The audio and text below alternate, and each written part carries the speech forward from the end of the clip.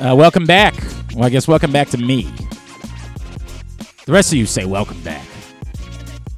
Okay, thank you. I appreciate it. I feel welcome back now. Hi, it's Glenn Clark Radio. It is a Monday edition of the program. I brought a little respiratory infection back with me, so that's cool. That's a lot of fun. Always love it when that happens.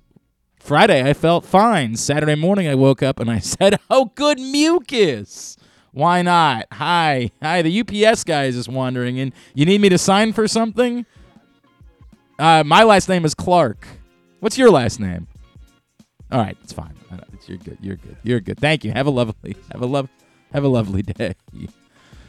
I don't know what did I just give up like blood samples or something? I'm not really sure what just happened there.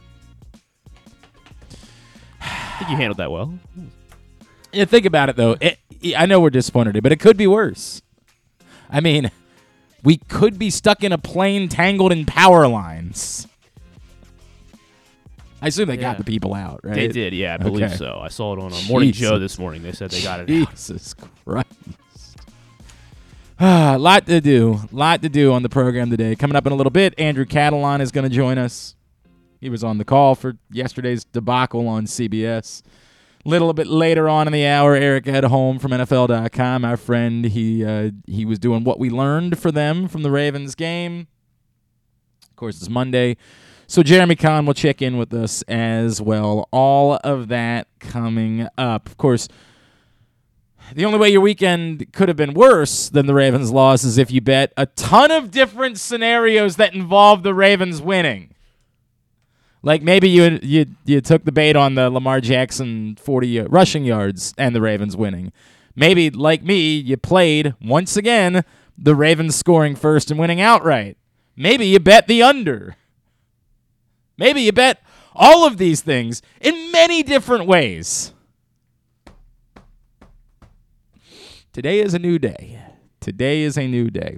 Reminder that with the mobile sports betting being on now in the state of Maryland, if you want to place a bet and see how it works, please sign up now with PressBox's special promos and offers. You get a great deal, free bets, and you'll be helping PressBox earn a small commission in the process. It's a win-win. You can get up to $700 worth of free bets to play with. Right now, go to PressBoxOnline.com/offers. That's PressBoxOnline.com/offers.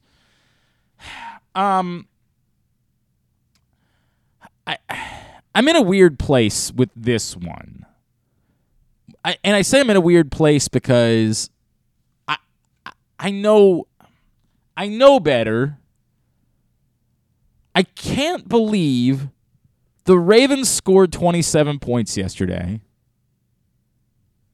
The defense got gutted in the fourth quarter by Trevor Lawrence, JaMychal Hasty, and Zay Jones.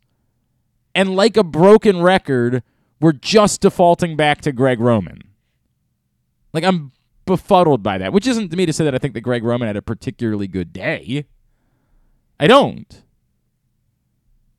I'm befuddled as to how we don't see that there was a total and complete collapse yesterday.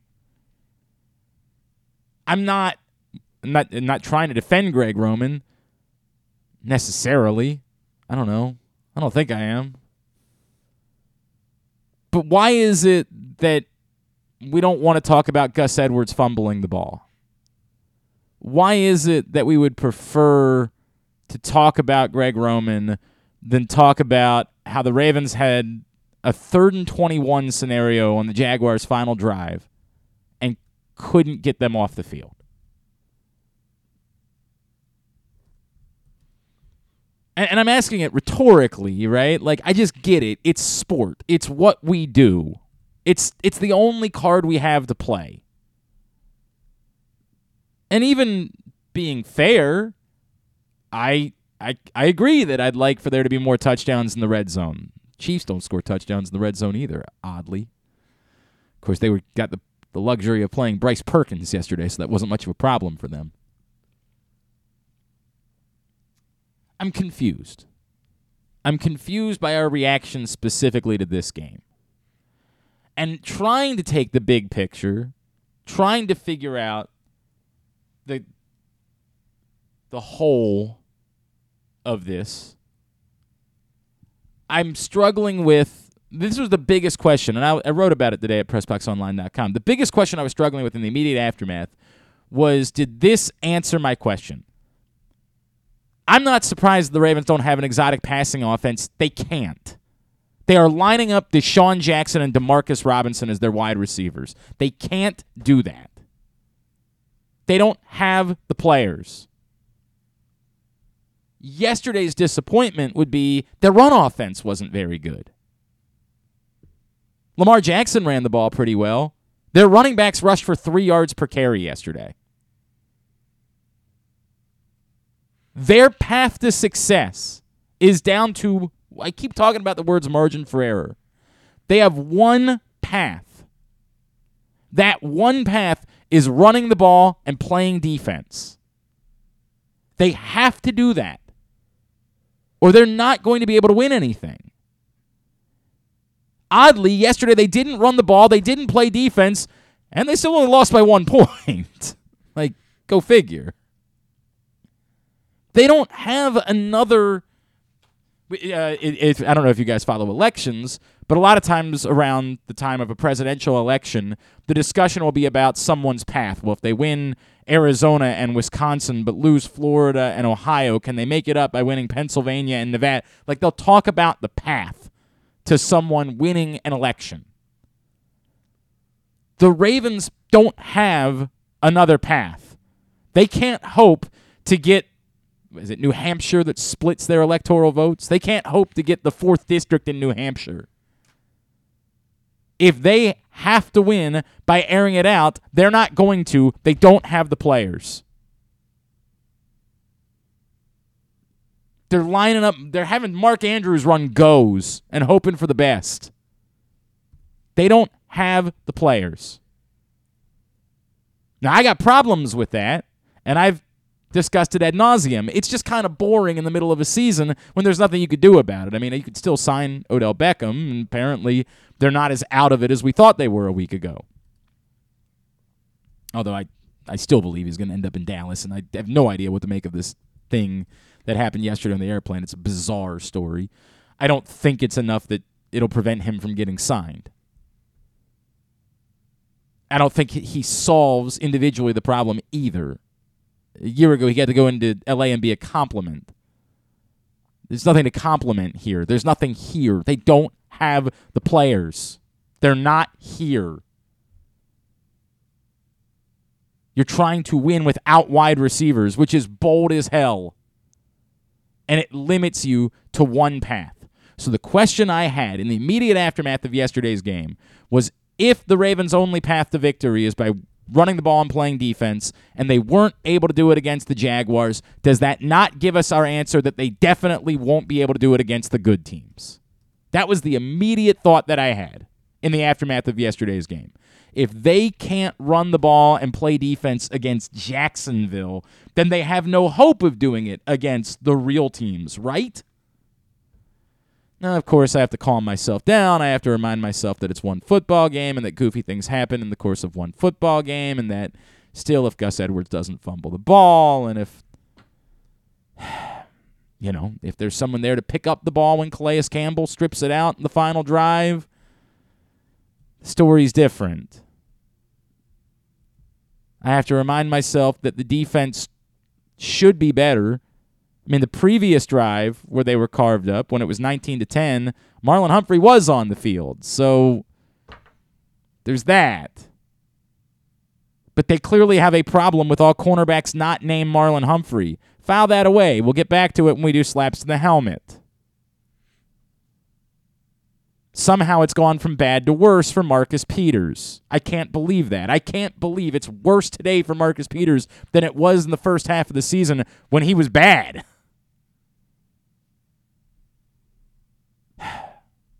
The Brandon Stephens thing is disappointing. It felt like he was coming on and he was becoming a player. That one, to me, it's more disappointing than Marcus Peters, because Marcus Peters, you can see the trajectory a little bit, right? Like, you can at least see, hey, you're coming to the end. He's not going to be a Raven next year. Like, you're just trying to hope that you can patch it up and get through this year. And, he played well enough against Cincinnati that like it gave you a little bit of hope. It's been a bad season for Marcus Peters. Bad. Somebody kept telling me about, but he grades well PFF-wise. I keep trying to tell you to ignore the PFF grades. I beg you. I've talked about it. I'm going to do it 1,000,000 times. Their system is flawed. It's not good. 5 years ago, 6 years ago, whatever it was, I made the same mistake that everybody else did of thinking it was Bible until I actually found out what the process was, and I realized, oh my God, no. No. That's disappointing. They should get Kyle Hamilton back. They're supposed to get Marcus Williams back. And Marlon Humphrey did miss the majority of the final drive. Those things are relevant. They matter. I mean, honestly, they do matter. When I try to say that the team didn't run the ball and play defense against the Jaguars, those are relevant things that could play a role in their ability to do something against a better football team. It does matter that they didn't have Ronnie Stanley if they're going to get him back. They're a better team. They are better suited to run the ball with Ronnie Stanley on the field. They're better suited to do a lot of things with Ronnie Stanley on the field.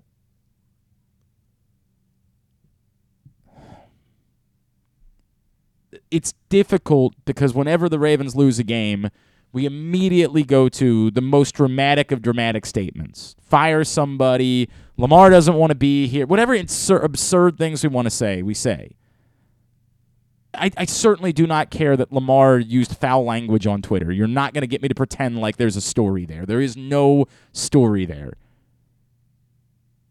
He was pissed off. People say stupid things on Twitter. If he had used a particular word, that would have been problematic, right? If he had used some sort of racial slur, we would have had an issue. That didn't happen. I get it. He made a sort of a gay joke. I understand. He deleted it. I have no doubt that he knows better. Lamar Jackson's done plenty of good things. I'm not going to worry about one tweet.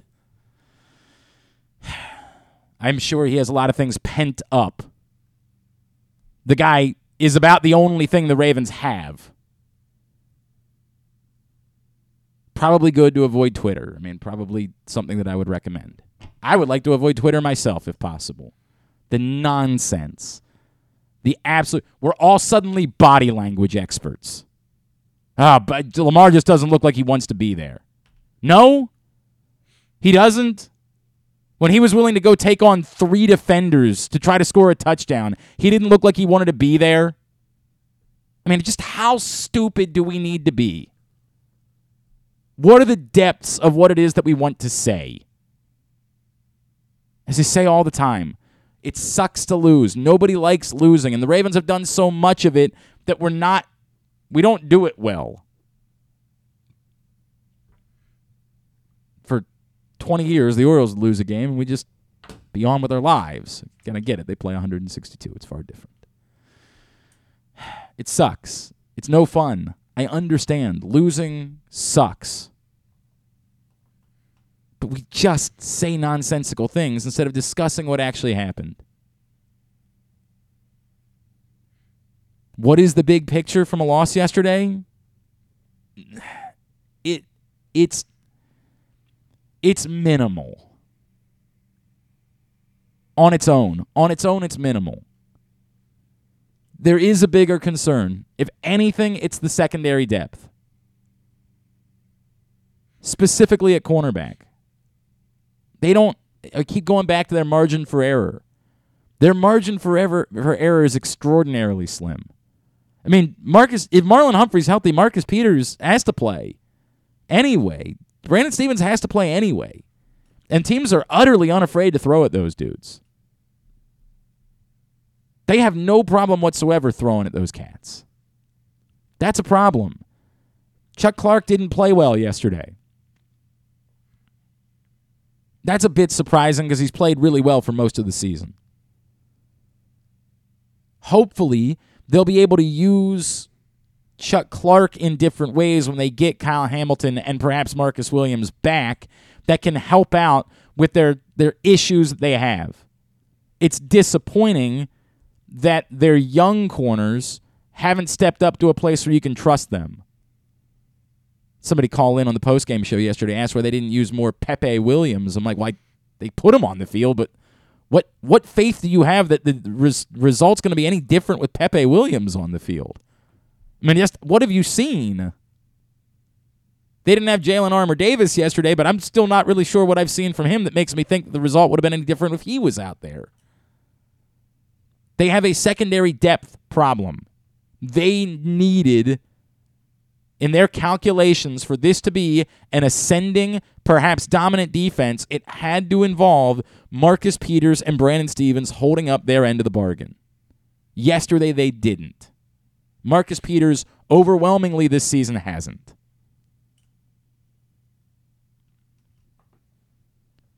They're going to do anything. It's not going to come because they're going to figure out a way to air it out 40 times a game and outscore teams. That's off the table. They did that.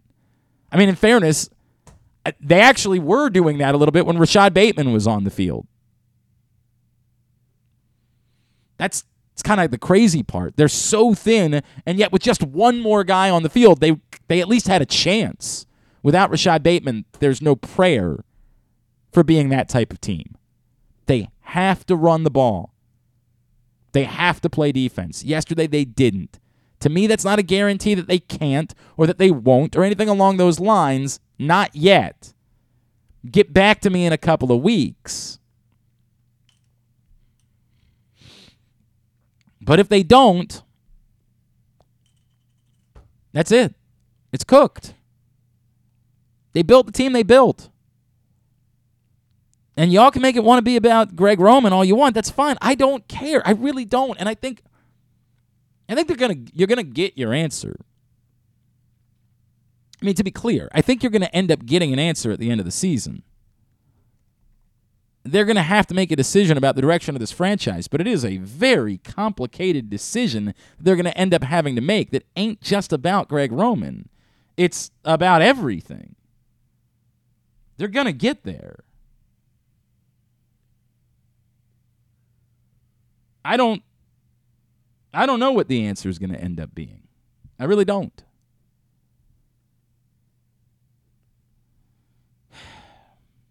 Fun day. Super fun. Super fun when the Ravens lose. I always love it when somebody says, you guys like it better when the Ravens lose. Sure. You keep telling yourself that. Awful lot of fun when the Ravens lose. Can't wait to come in here and talk about another Ravens loss. All right. Andrew Catalon will join us in just a second. Today's show is also brought to you by your Baltimore area Chick-fil-A restaurants. If you're looking for a simple holiday meal, try Chick-fil-A catering. From Chick-fil-A nuggets to mac and cheese, enjoy a variety of tray options, sized perfectly for your get-together. Order through the Chick-fil-A app. Bring smiles to your family gathering. Availability and order requirements vary. See restaurant for details. Few things. Get your slaps to the helmet in. You know how this works. You got to pick 5 Ravens. 2 must be offensive players. 2 must be defensive players. The 5th can be whoever you'd like. It can be another offensive player, another defensive player, a special teams player, or a coach. Difficult. By the way, I kept thinking about what happens if the Jaguars hadn't converted the 2-point conversion and we had to do Pats. I don't know that I could have come up with 5 guys to give Pats to yesterday. Like, that would have been impossible. This one, lots of options. Lot to go around. Get me your lists at Glenn Clark Radio on Twitter. We will share them throughout the day. Right now, this man was on the call for Ravens-Jaguars yesterday. He actually had the chance to call something historic at the end of the game, but came up just a bit short, obviously. He is Mr. Andrew Catalon, and he's back with us now here on GCR. Andrew, it's Glenn in Baltimore. It's great to chat with you as always, man. Thank you so much for taking the time for us. Yeah, of course. Hope you had a great Thanksgiving. Thanks for having me on. When they lined up Justin Tucker to try a 67-yard field goal at the end of the game, just take me through what's running through your mind knowing there's the potential for this to be like a historic, memorable call. And I kind of heard it in your voice afterwards, like, as the ball's off the foot, I think we all had the same feeling of, oh, my God, he might have done it. It's really difficult. I know this sounds strange, but it's really difficult to call field goals because I always get caught whether I should look at the field or whether I should look at the monitor. Mm-hmm. Now, when I'm calling the game, I normally look at the field. But on a field goal, I typically go to the monitor just because I get a better sense of direction, and I know that I'm going to see the referee make the signal. So right away, I'm thinking, all right, I know it's for history. We'd already set up the kick against the Lions last year. And obviously with Tucker, you know that any time that he goes out there, he's got a chance to make it. So there was a lot going through my mind, but obviously making sure that I got it right was number one. Right. And, as the ball is going up, I think I said, it's online. You knew it was accurate. And then the question was there going to be enough distance? And it just was short. I think I may have said it would have been good from 66. That's probably wrong. It probably would have been good from 64 maybe. Mm-hmm. But again, it's very difficult to kind of see when you're calling it off the monitor just exactly where it went. But no, I mean, I think anytime he goes out there, he's going to make it. I think Ravens fans probably felt the same. Yep. I don't put any blame on him. It was from 67 yards. No. They had to do it. But it was an exciting moment. It just didn't go the Ravens' way. You say that there was, and I'm not kidding about this. There was a caller to our post-game show yesterday who literally attempted to blame Justin Tucker for missing that kick, and it wasn't shtick. I mean, this was we lose our minds around these parts. Andrew, a weird day, obviously, on the whole, and that's, I think, the part that's interesting to me. I'm not surprised by some of the Ravens' struggles in the red zone. Like, they don't have a target. Everybody's going to pay all the attention in the world to Mark Andrews when you get in those situations because that's all you have. You don't have another option to throw the ball to. So I know that Ravens fans are disappointed by it. I'm not surprised by it. To me, the surprising part and the part that's really concerning was this was a defense that was trending over the last few weeks, and particularly after the acquisition of Roquan Smith, towards potentially being a dominant defense. I mean, this was a defense that was moving in the direction of maybe being special, and to be gutted on a couple of drives there in the fourth quarter by, with no offense, Zay Jones and JaMycal Hasty, that's not what a dominant defense should be doing. I think that's a really good point because we met with the Ravens on Saturday, met with Calais Campbell, met with Marlon Humphrey, and there was some talk about how good this defense could be, how good they think it is, and you're right, it's not. It's not as we saw yesterday. It's not as good as maybe we all thought it was going to be. Now, that's not to say that down the stretch they can't get back to the way they looked in the previous few games, but there's no doubt that a loss like this, what happened at the end, is going to sting, and it's going to sit with you for a while, and you're going to wonder why it happened. When I was thinking about coming on your show today, I figured it might be like, how did this happen? What's going on? And, I think that I look at it as the NFL is such a week-to-week league, and I really feel that the Ravens are still built the right way. I think this is a loss that, is going to sit with them, as I just said. I think you got to give some credit to Jacksonville. I know it was JaMycal Hasty and Zay Jones. I get all that, but Trevor Lawrence played great. They were at home. They're not that bad of a team. I know you probably don't want to hear that as a Ravens fan. I really think Jacksonville is a pretty good team. They've been in every single one of their games this year. They were coming off a bye week. They had extra time to prepare. There was a lot of things working against the Ravens. I know that all sounds like excuses. And getting back to your big question about the defense, I think everything's going to be okay. But yes, there's more questions that I have this morning than I did yesterday morning before the game. He is Andrew Catalon from CBS. He's with us here on GCR. Andrew, a couple of points in there to me are significant. Like, as you know, this is the way it works. Everybody drastically overreacts. There's only 17 games in a football season, so everything is life or death, right? And so you get insanity in terms of responses. Your point is well taken, which is this is the NFL. Like, the Ravens didn't play particularly well. They lost by 1 point on the road. Despite all of that, like, this is the NFL. This is the way things works. The Chiefs lost to the Colts this year. These things happen in the NFL sometimes. Again, that's why I keep coming back to the specificness of it, the specificity, I guess, is the word that I'm looking to say here as I try to be a little bit more intelligent. The Ravens, to me, the problem is their margin for error, right? They're not going to be an exotic passing offense. I mean this with no disrespect. They're lining up DeMarcus Robinson and Deshaun Jackson at wide receiver. They don't have the ability to be that type of team because they don't have the players to do it, although obviously we all saw Deshaun Jackson make a miraculous play yesterday. They need to be able to run the ball and play defense. So the defense thing is a concern. The running game has to be a concern after yesterday. They averaged 3 yards per carry with their running backs. Only Lamar Jackson ran the ball fairly well. Those are the types of things. If a team can shut them down as far as their ability to run the ball, they don't have something else to go to in order to try to win games based on how they built this roster. Yeah, I alluded to this on the broadcast, but we sat with Greg Roman on Saturday night, and he told us that, look, Lamar started off hot, then he's been okay, but I know I got to get him going again for the home stretch. I got to get him hot. And we said, well, what does that mean? What does Lamar getting hot look like? And he said it means more passes. It means really getting the pass game going. And we said, okay, well, is that going to be against Jacksonville, or is that going to be the next week, or when is that going to happen? And he said, it's hard to say because the Ravens get a lot of different looks from defenses. They get a lot of curveballs because the Baltimore offense is so unique. They see a lot of things for the first time when they go against an opponent that opponents throw at them to try to slow down their unique offense. So he said, I can't tell you I'm going to come out and throw the ball 50 times tomorrow, but I do know that at some point I want to get Lamar going and get the pass game going. We didn't see a ton of that yesterday, and maybe that was just exactly what he explained to us, that they had to do what the defense dictated. We know they're built around the run. That's going to be their priority the entire time.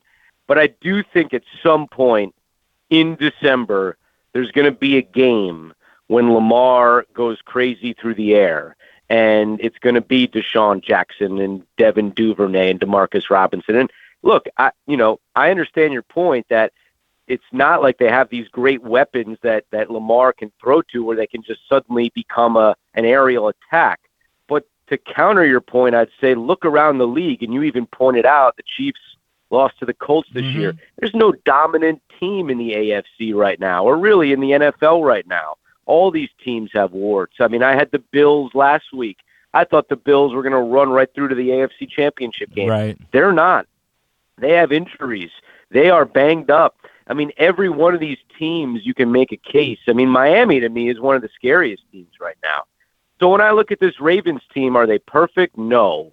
Are there things they have to get corrected? Yes. And I think they have the people in place and the parts in place, and really the schedule is there for them to get right and get this thing really going in the right direction before the playoffs. You're not wrong about that, but we thought yesterday's game was part of that story, and obviously it didn't work out that way. Andrew, I everything you say, I agree with, right? And I am the more pragmatic. I know we've had a lot of conversations over the years. I am one of the more pragmatic hosts in this market because I don't get caught up. I feel it. I was born here. I was raised here. There's some fan in there, but I understand that this is.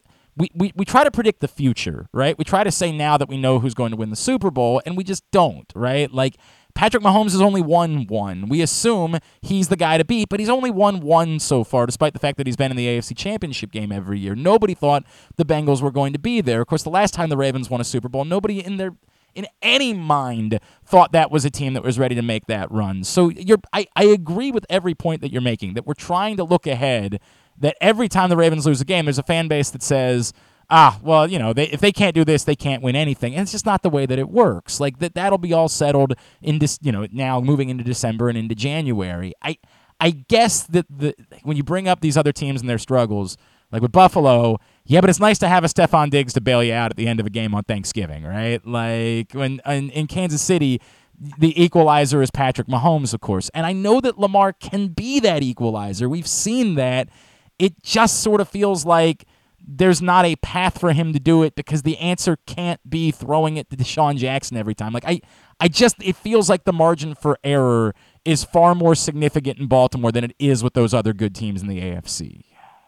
I agree with that. I agree. I mean, look, if the Bills are going to win the Super Bowl, it's going to be Allen and Diggs. If the Ravens are going to win the Super Bowl, it's probably going to be more about their defense. I mean, I think that's just the way that they're constructed right now. That's taking nothing away from Lamar, who I think is spectacular and is certainly a guy that can put you on his back and take you deep.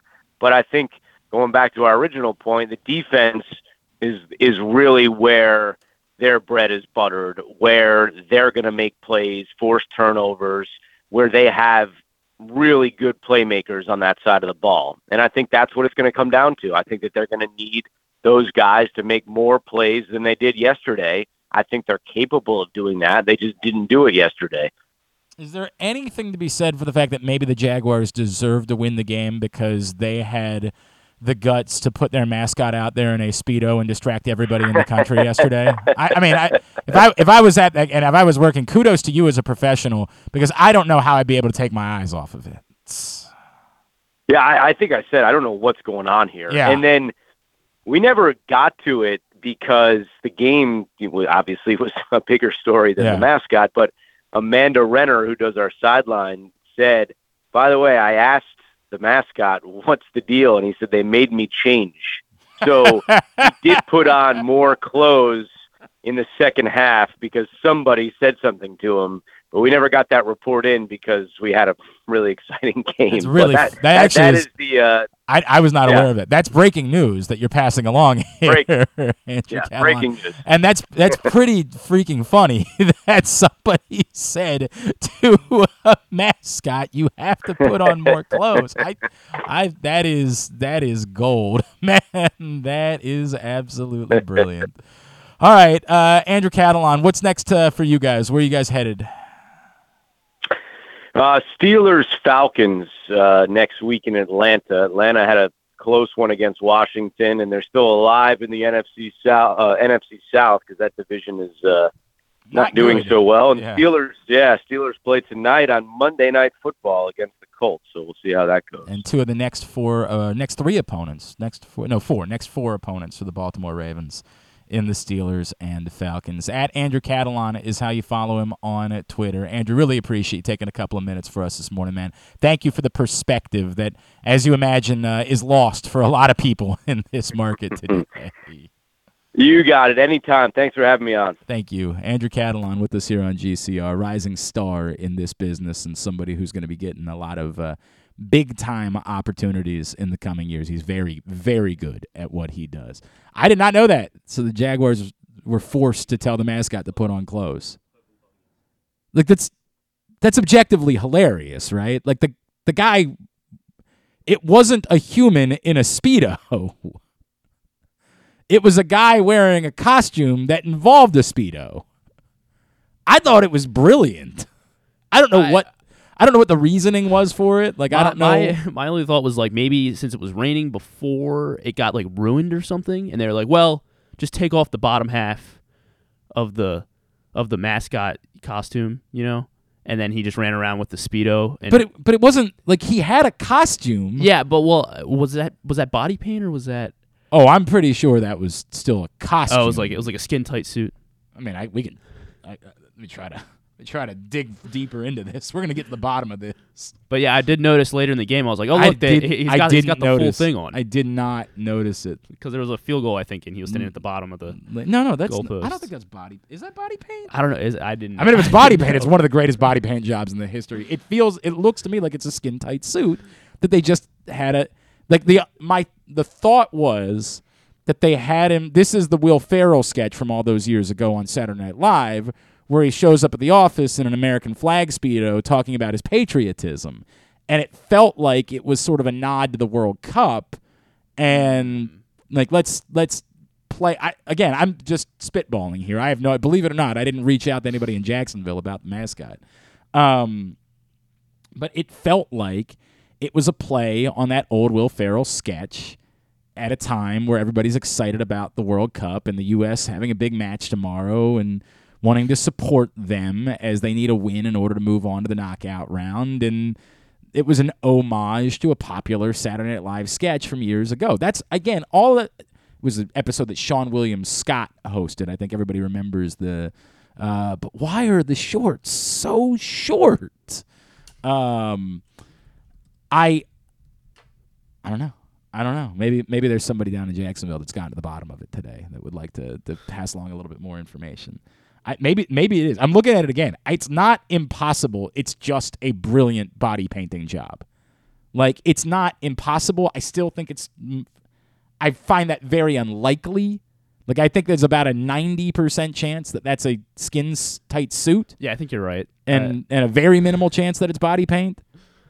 And I just didn't know. I don't really get it. I wanted to believe it was body paint. I don't get why. Like, I understand it was, and it might be that it was less about it being offensive and more just about how distracting it was that somebody said, all right, dude. Well, for the one touchdown that he showed, like every single touchdown angle that they had, he was in it. Well, and the field goals. Yeah, like, I mean, like, he's standing right there. Got a lot of questions. Got to get to the bottom of this. It's a very important story. Very, very important story that we need to get to. All right. Before that, I guess we'll talk more about the football, I guess. Today's show also brought to you by the all-new Ginsu Kamado Grill. It is the perfect ceramic tailgate or home grill for grilling, smoking, searing, baking, all kinds of food. Use the code TAILGATE at ginsugrills.com. You'll save $100 on your order. And if you want to taste the Ginsu Kamado Grill in action, stop by the Game Day Firehouse this Sunday before Baltimore-Denver. They'll be cooking up some samples off the Ginsu Kamado Grill. It's a press box, Ginsu Grill's tent. It's right at, just west of the stadium, 1202 Ridgely Street, the Firefighters Union Hall. And you can also register to win your own Ginsu Kamado Grill as well as $500 worth of grilling meats on Sunday. When we come back in, our buddy Eric Edholm, what did we learn from the Ravens' loss to the Jaguars? We'll talk about that next. It's Glenn Clark Radio.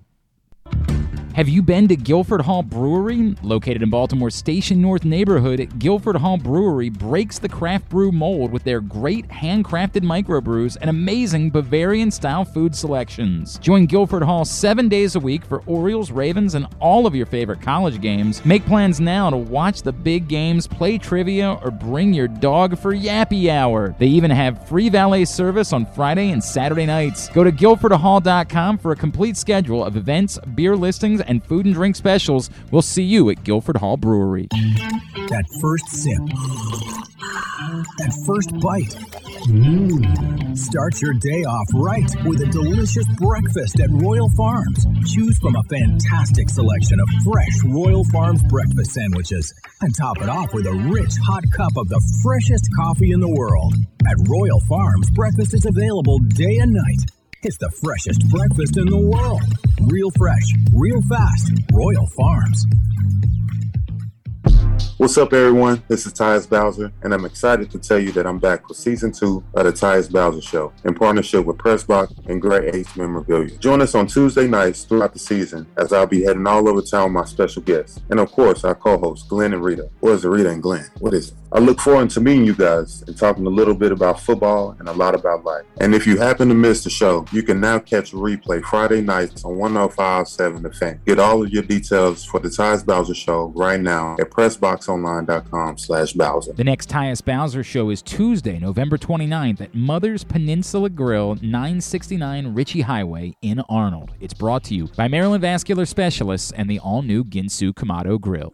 Sports betting has come to Maryland, and we're ready to help you win some money. Tune in for Simply the Bets every Tuesday morning at 11:40. FanDuel Sportsbook GM Leon Twyman and VSiN's Aaron Oster join the guys every week to give you all of the info you need and offer you a few winners. And every other Thursday at 11:40, tune in for Weekend at Bookies as Andrew Stecca and Alloy Sports' Brad Kronthal help make you some money for the weekend. So come win some money with us on Simply the Bets every Tuesday and Weekend at Bookies every other Thursday. Brought to you by the FanDuel Sportsbook at Live Casino and Hotel Maryland. Listen at PressBoxOnline.com/radio. Watch at YouTube.com/PressBoxOnline. The weather outside is really unpleasant, so it's time to warm up with some comfort classics this winter at your neighborhood Glory Days Grill. Try the Twisted Ribs and Wings combo. It's 2 full pounds of meat, the mac and cheese bites, Mr. Richards meatloaf, the citrus salmon, the winter spinach salad, and for dessert, here's internet radio personality Griffin Bass to tell you about the bourbon butter cake. Oh my God, it's so good. Pair it with a blood orange bourbon cider or a devil's backbone cranberry smash. Place your order now at glorydaysgrill.com. Glory Days Grill, great food, good sports.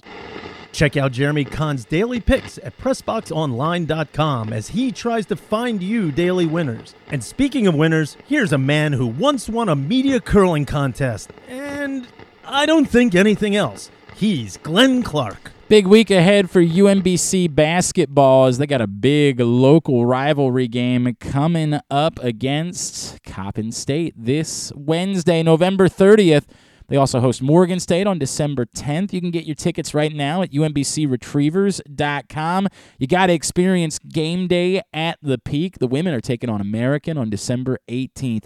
Opportunity to get out and check out the Retrievers right now. Get your tickets at umbcretrievers.com.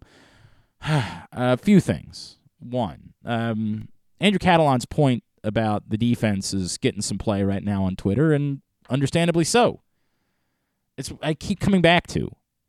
Scream about Greg Roman all you want, and I get it. And by the way, I do partly put it on. When I say my problem from yesterday is the Ravens have to run the ball and play defense, and they didn't do that, well, it's Greg Roman's responsibility to get them to run the ball too. Those are the two misses. The two misses yesterday are the running backs didn't run. 3 yards per carry. And I get it. Almost all of that was Gus Edwards. There were like 3 combined carries for Kenyon Drake and Justice Hill.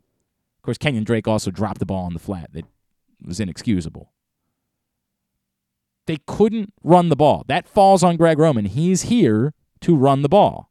So I think a lot of you believe that I am a defender of Greg Roman or that I am a Greg Roman homer or something like that. Not the case whatsoever. He absolutely deserves criticism for yesterday because they couldn't run the ball. And as I've said a billion times, Greg Roman is here to run the ball. If you don't run the ball, that falls on Greg Roman. Plain and simple. Plain and simple. Greg Roman failed yesterday. He missed I'll preview. We're going to do slaps in a bit. He missed my slaps list. But only because there was somebody that I could, by a technicality, because there was somebody on the list, and you guys are kind of cheating a little bit by trying to put somebody else on your list as an offensive player when really the problem yesterday was what they did in special teams. That person, to me, made the list and prevented Greg Roman from making it. But the inability to run the ball absolutely falls on Greg Roman's shoulders. Now, it's not his fault that Gus Edwards fumbled. The other problem there is that Gus Edwards fumbles so rarely that it's not like a situation where you say, well, you got to take him off the field. No, you damn well don't.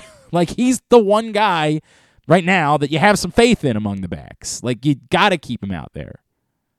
Messy situation. Messy situation for the Baltimore Ravens. We'll go over the picks recap and all that coming up here in a few minutes. I do still need you guys to get in. We're about 70% of the way full on our raffle to benefit the Helping Up mission. We need you to help us help the Helping Up mission. Go at Glenn Clark Radio on Twitter. The information is pinned at the top. But it's very simple. We're doing things a little bit differently this year. We're not doing coats. We're doing toiletries and underwear. And if you guys want to go out and purchase those things, I think our friend Nick Kelly is trying to have some of his students collect some of those things. I will figure out a way to coordinate with you picking them up. And Drew and I are still working on having a night at Glory Days Grill for everybody to come hang out. So that's still in play. But what we really need, because it's not like going to your closet and cleaning it out, what we need is we need you to donate money so that we can go out and purchase new underwear, new toiletries. And we got a great deal worked out with the folks at Target and White Marsh. They're going to make the money go a little bit longer or further. So what we need is you to donate $25. Make a $25 donation for the Helping Up mission. And what we're doing is we're offering you a spot in a raffle. And like I said, we got about 30 spots left. So the goal is to have it closed out by the end of the week. I'd like to close it out sooner than that, but by Friday night, I'd like to have this all closed out so we can pick a winner because we got great raffle prizes. Calais Campbell autographed full-size Ravens helmet. Trey Mancini autographed print. And a to-be-determined Tyus Bowser autographed piece of memorabilia. Those are our 3 grand prizes. And one of those things might make a really great holiday gift for someone you know. So it is also a win-win. You do something for the people in our community that need it, donate $25 to the Helping Up mission, and you could end up being our raffle winner and getting an amazing piece of memorabilia that could make a great gift for yourself or for someone else. At Glenn-Clark on Venmo, GlennClark180 on PayPal or GlennClarkRadio@gmail.com or $GlennClarkRadio on Cash App. Again, if you want more of the details, go to GlennClarkRadio.com or at GlennClarkRadio on Twitter. It's pinned up. We were asking you to help us help the Helping Up mission. And if you have other questions, if there's something you're uncomfortable with, please feel free to reach out, let me know, and we will work you through that. Anything that we can do to help out the folks in our community who need it this holiday season.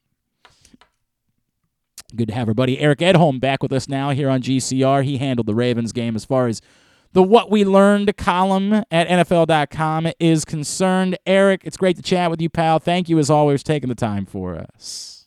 Yeah, my pleasure. Happy to be here. Yeah, weird day. I'm not sure that I'm happy to be doing media in Baltimore today. It's one of those weird days where everybody is being terribly overdramatic. Obviously, yesterday wasn't good, Eric, for the Baltimore Ravens. This is the part that I'm struggling with, right? As you bring up in the column, of course, we've seen this, unfortunately, a few times. This is now the 4th time this season where the Ravens have had a multi-score lead in the second half, and they have failed to win a game. Part of that is a reminder of that we know this team is good because they've had second-half leads in every game they've played this season. We know this is a good football team.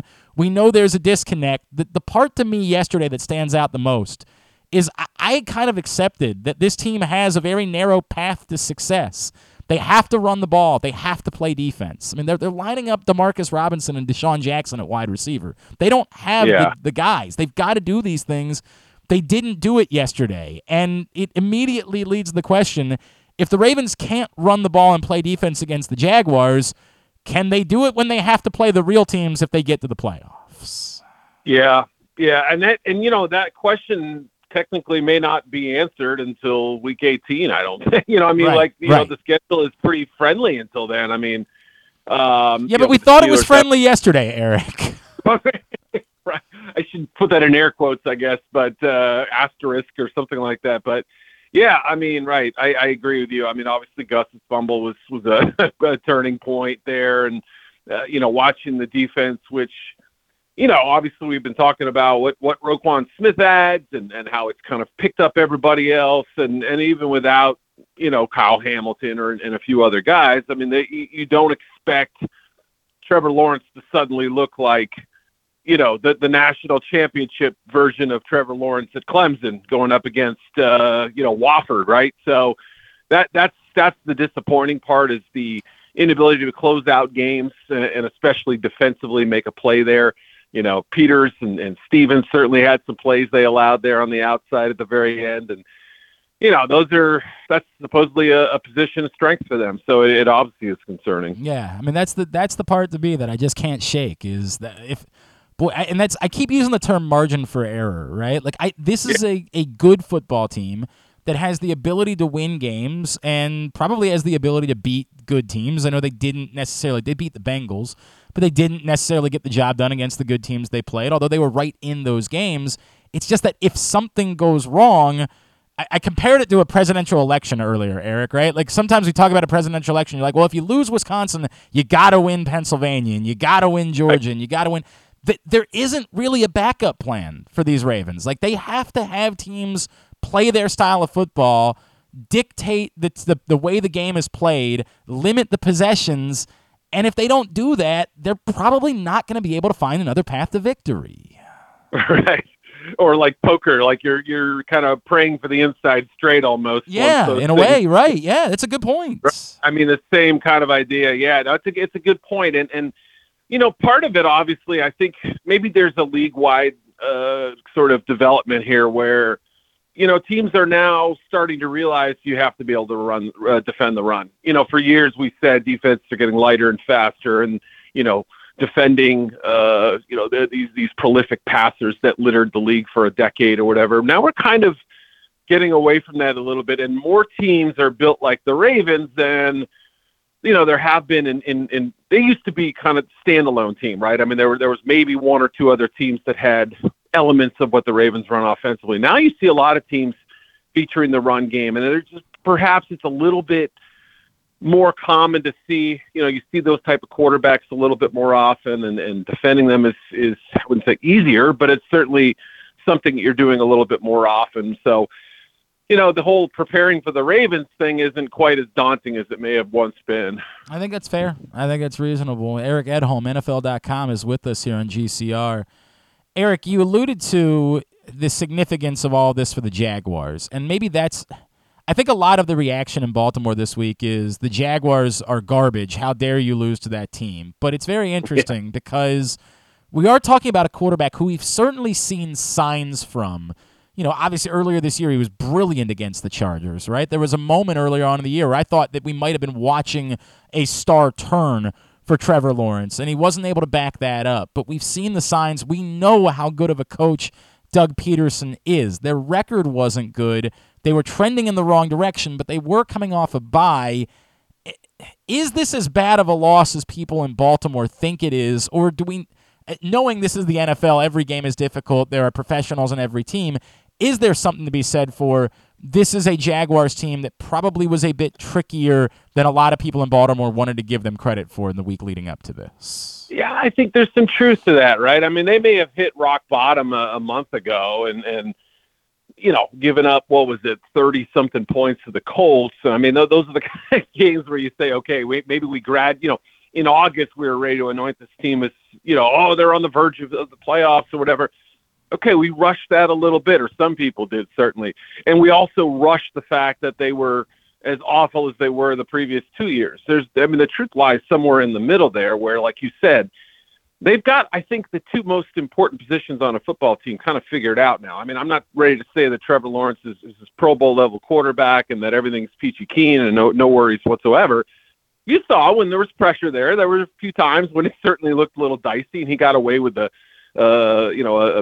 sketchy play late in the game where it could have been a fumble. But, I think head coach and quarterback, if you feel pretty good about those being the most important positions or spots on a football team, Jaguars are in pretty good shape there. Those receivers made some plays yesterday that, I don't think were just fluky or only because the Ravens didn't play good enough defense. So, there's obviously some depth now, and this is something that when the Jaguars had experienced some injuries in the past, it was, their backups worse than almost any other team in some cases. So I do think that this is one of those losses that you look back on and realize it wasn't quite the Hindenburg experience that everybody made it out to be.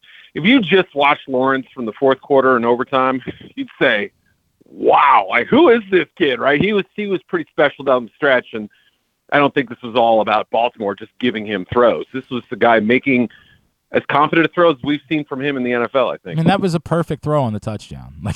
You can't. Gorgeous. I mean, I'm not trying to absolve Marcus Peters of blame because I thought he stunk yesterday. But yeah. I mean, what else do you do there? That is in an unsettled situation to just with no timeouts walk up to the line and drop that ball in that perfect spot. You kind of have to tip your cap sometimes and be like, yo, there's any quarterback that does that, whether they're Tom Brady or whether they're, it was Kyle Bowler who did that. You got to credit that quarterback and say, damn, dude, that is some big ball stuff right there. Yeah, right. I mean, since we're on the analogy thing, it's the crane kick of of throws. Like sometimes when you do it perfectly, there's no way to stop it, right? And that's how you sort of, like you said, you tip your cap and move on. Now in that situation, obviously you wish that there was something you could have done, and maybe there's an inconsistent rush, and there's some pieces up front that certainly help. They've had to rely on, like you said, spare parts not only at receiver but at edge as well, and There's a lot of new faces, so you can understand if this defense isn't perfectly in sync in some of those spots. But yeah, that's a great throw, and that's why you draft Trevor Lawrence number 1 overall. I mean, that's the reality, and we'll see if he can build off that and sustain it moving forward. Eric, yeah. I come back to the most simplistic question: Is it possible for this team, the Ravens, I mean, given everything we're talking about, is it possible for them to figure out a way to navigate back towards winning a Super Bowl? Or do we look at this and say, look, they can be good, but, man, there are just too many limitations to believe that that's practical? This year, I have a hard time seeing it, but I don't rule it out. I mean, a couple weeks ago, I did a thing kind of ranking the AFC teams I trust the most, and they were pretty high on the list. I mean, I get it. I mean, it's funny. That was obviously pre-Sunday, but I mean, you still think about it and you say, all right, the Chiefs are kind of in their own category right now. The Bills are still dangerous, but they've shown some weakness. I mean, everybody, I think, has at least a little bit of an Achilles heel and on that side. I mean, you could say the same for the NFC, certainly, and there's a lot of teams in contention on that side of the bracket. But, I mean, I understand why an opponent would be very scared of Kansas City. Certainly the same applies for Buffalo, but the Ravens have should have beaten the Bills and should have won some other games along the way. You mentioned the fourth quarter stuff, and there's yesterday still looked like a team that was going to pull it out when Lamar hit Deshaun and then Josh for the touchdown. I mean, that looked like it could have been a game-winning drive right there. So is it possible? Absolutely. When they won it in 12, 13, whatever year that was, I didn't think they were winning the Super Bowl that year, right? I didn't think the Bengals were getting to the Super Bowl last year. There's still, and they certainly could have had their chances too. There are plenty of ways to get to a Super Bowl in an unexpected fashion, and they're good enough to do that. If that answers the question, no, I think the likelihood? No, but there's a. That's sort of the way that I feel. Is that I feel like we're trying to skip ahead, and everybody's trying to write in Baltimore obituaries for the Baltimore Ravens and talk about where the future is. And I'm with you. I don't find it to be likely, but I can't ignore the fact that if they can just get churning, if they can get, Marcus Williams, Kyle Hamilton back and shore up the secondary a little bit, and if J.K. Dobbins comes back and Gus Edwards keeps trending and Ronnie Stanley, like there are still enough ifs there, and I get it, other players will likely get hurt. This is the NFL. But there are enough ifs there for me to say, I still got to watch this play out, and then we can deal with it once it's over. The Ravens, I think, will have a lot of decisions that they have to make at that point if they don't win a Super Bowl. But, the idea that we know with confidence that that's the answer today, I can't say that just yet. I'm not quite there. All right. Yep. Eric Edholm, what's going to be coming up for you this week at NFL.com? Yeah, kind of shifting a little bit in there, at least more so into the draft stuff. I know you guys aren't quite draft mode yet. Not yet. Unlike last year where I think we were having these conversations with you around this point of the year. That's what I'm here for, man. I'm just like a safety net for fan bases, right? You're depressed over how your season's going. Come talk to me. Let's talk a little draft. If you're not ready, I'll come see you in January. That's fine too. But yeah, obviously, we're sort of hitting the home stretch here in the regular season, and I've got my playoff sort of primer that I do every week to kind of look at just the big picture and what's standing out. So I've got 3 teams that are better than their record and 3 that are actually worse than their record. That'll be coming out in the next day or two. Excellent. At Eric_Edholm on Twitter is how you follow him, and you know that we will be in touch plenty as we get towards draft season, my friend. Appreciate you as always. Thanks for doing this. Let's talk again soon, all right? All right, Glenn. See you, man. It's Eric Edholm. I've always appreciated our conversations with him over the years.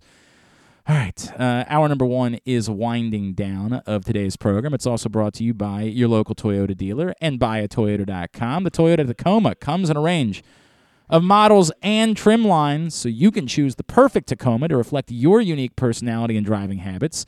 Check out buyatoyota.com for deals on new Tacomas from your local Toyota dealer today. Is that Ron?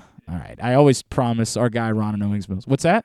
What? What's the problem? I told him we can take a break. Nah, we'll go ahead and grab him. We'll get the break afterwards. Ron is in Owings Mills.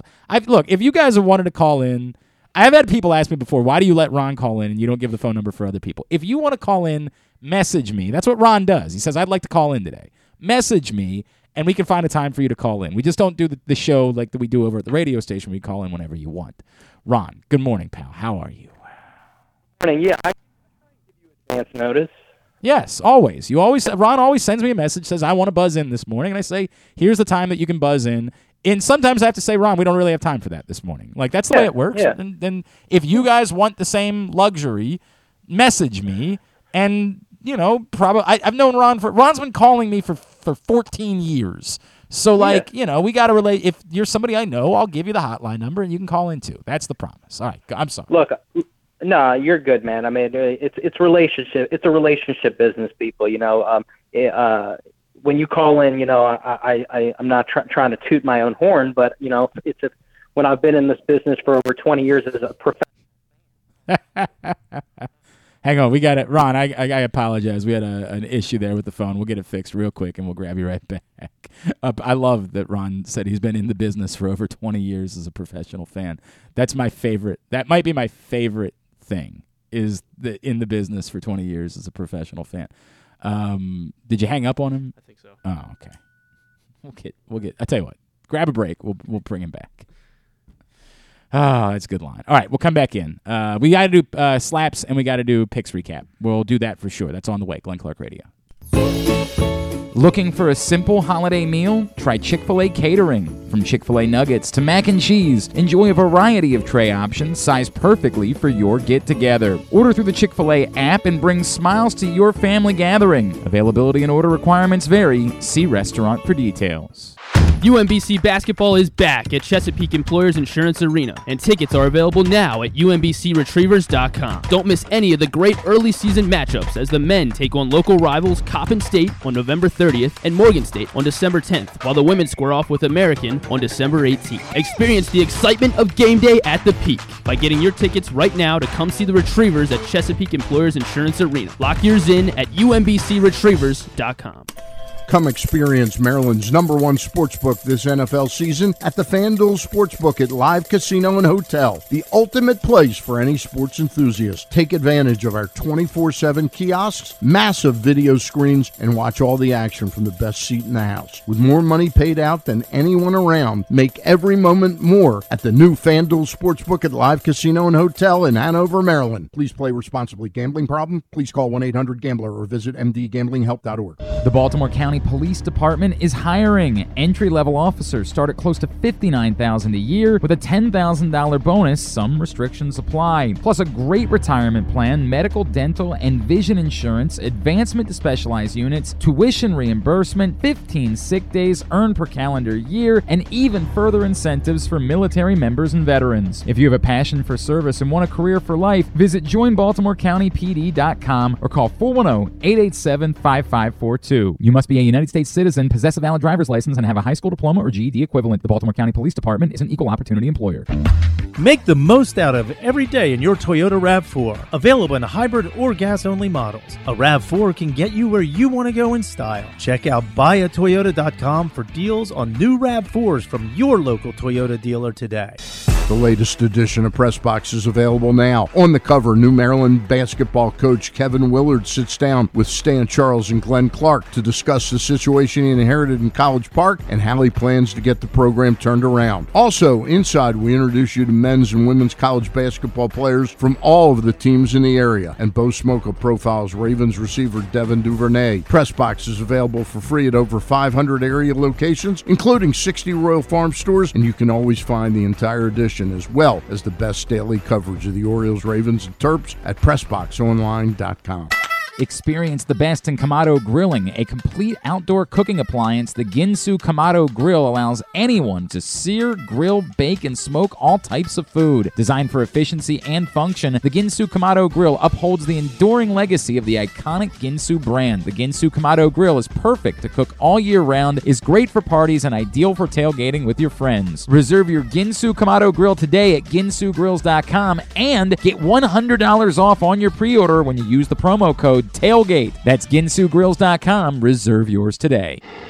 Join Glenn at halftime of every Ravens game for the Project Game Day halftime show at facebook.com/PressBoxSports. We apologize in advance. There's not much we can do about his face. All right, let me try again. My buddy Ron in Owings Mills buzzed in this morning. Good morning, pal. How are we? Glenn, it's always a pleasure. Sorry about that. I think where I left off was just saying All right, we tried, man. I'm sorry, Ron. We got to. This is on our end. Here, give it one more shot, Griffin, because it is our fault. It's not Ron's fault, and I don't want to pay. Give it one more shot. Try to fix it, and then we'll see where it goes. I am apologetic. I don't know why we're having these issues, and hopefully we'll try one more time. All right. Ron, you there? Can you hear me? Yeah, all right. I got you much better this time. Okay. All right. All right. I'll try and be quick. I just want to say Justin Tucker's that was one of the most beautiful misses I've ever seen. Were you surprised though, Glenn? I'm being serious when I say this. You can't really ice Tucker. Were you surprised Harbaugh didn't call a timeout? I hear what you're saying, Ron. I don't think it makes a difference. I didn't feel like I know the argument is that he looked like he was hurried. I don't know that he looked like he was hurried. I mean, they knew they were running him out there. I thought he was set. I don't think anything was making a difference. I think it's absurd to think that somebody can make a 67-yard outdoor kick, even the greatest kicker of all time. Yeah. I think they needed 4 more yards. Like I keep thinking about this. I was talking. Our buddy Josh Charles texted me this morning and said, "I love you, but I can't listen today. I'm too upset." And I understand that, Josh. I get it. But he and I were texting yesterday, and one of the things I said is in that moment, I know why Lamar dumped it off to Oliver on the play before. But the truth is, with his speed, I think the better scenario there was to have Lamar run and that he could get a couple more yards in the short amount of time that they had than Oliver was going to be able to get. I also thought that Oliver was purposely trying to angle towards the sideline. I think a lot of players in those moments are so used to having to try to get out of bounds that he started moving towards the sideline a little bit quicker when what they really needed him to do was go barrel his helmet down and just see if he could bully his way to about 3 more yards on that play to make it even a reasonable attempt at a game-winning kick. I don't know that the timeout would have made any difference there. Could they have done it? Maybe, but I don't know it would have made a difference. So you think the kick is good from 63? I think it was good from 63, maybe 64. I think it was in that 63 to 64 was the range where I think it could have been good from. And I'm with you. And I just think that's the limit. I think people talk all the time about the kicks somebody makes in pregame, like, oh, he had distance from 70. Dude, there's nobody trying to block the kick in pregame. Like we lose our minds about where somebody makes a kick from in pregame. That has nothing to do with what it looks like in a game.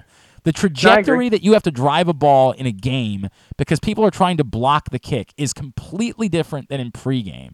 And sometimes dudes are kicking off tees in pre-games. Like, it's insane. I mean, I hear you. I mean, my argument has always been you always give him the opportunity in that situation over a Hail Mary. And for what it's worth, I actually probably agree with you. Like, I think it was I think you had about a 1% chance of converting a Hail Mary and a 2 to 3% chance of Justin Tucker making a 67-yard kick. You could say by how close it was, maybe it was more like a 12% chance that he had to make a kick. I agree. Yeah. I mean, to me, I enjoy watching him even when he does miss. Like, I actually get something out of my Sunday. It's entertaining. Like, even when he I know that's so wrong. Like, you should only be a fan. Like, your team lost. Like, I actually enjoy when he misses. I'm like relieved for him because, in my opinion, I've watched the career. I've seen him bail this team out so many times. And we take it for granted how far a 67-yard field goal really is because he's spoiled us so much and it's really hard. I mean, I just think you always give him the opportunity in that situation over a Hail Mary. I agree with you. The Oliver thing is a great point. He was trying to get out, and I think if he just got 3 more yards, I think it's good. And they have the timeout. I just think it's so intrinsic. Like, first of all, it's Josh Oliver. Like, it's hard for me to. He was one of the few guys that kind of showed up yesterday. So it's hard for me to be too critical of him. But in that moment, it just felt like it was much like the touchdown thing. When we talk about the debate, should he have gone down at the 1, gotten the first down, forced the Jaguars to use more timeouts? They couldn't have run the clock out, so I don't know that that's the answer either. But I do think it's inherently in your nature as a player in that moment.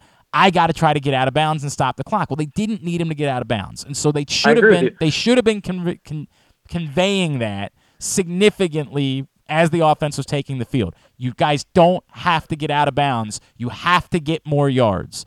You got to be aware of the clock. That's the tricky part. And Lamar kind of danced a little bit, so they were in some clock trouble to make sure that they got timeout called.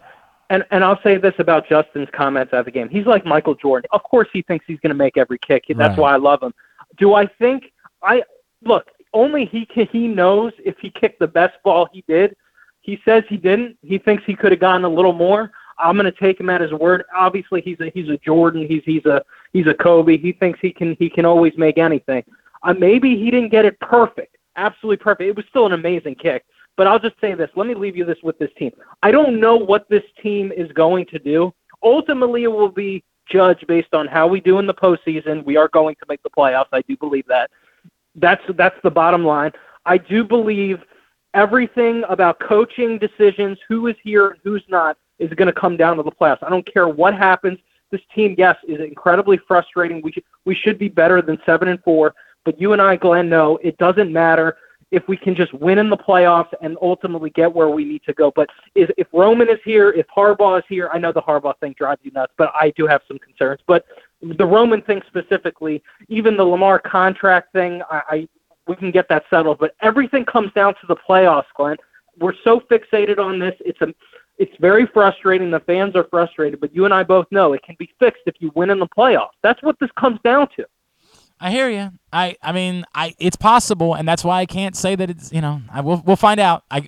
We all want to have the answer today. We don't have the answer yet, Ron. That's just the way it goes.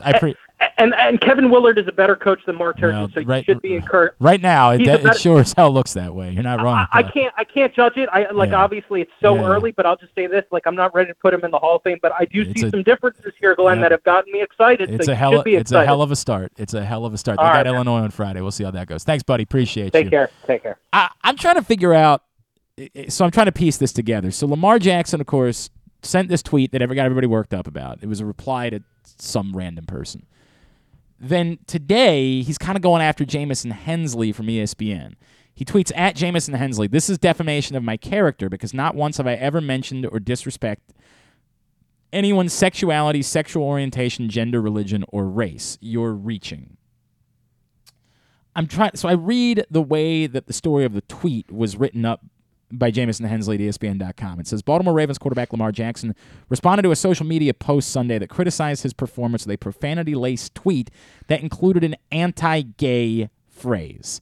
And that's I can understand using that verbiage why Lamar Jackson would be bothered by it.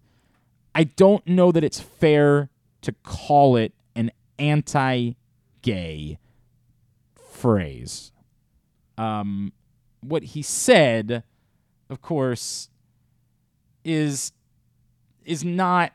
It's definitely vulgar, and it's definitely not appropriate. Eat.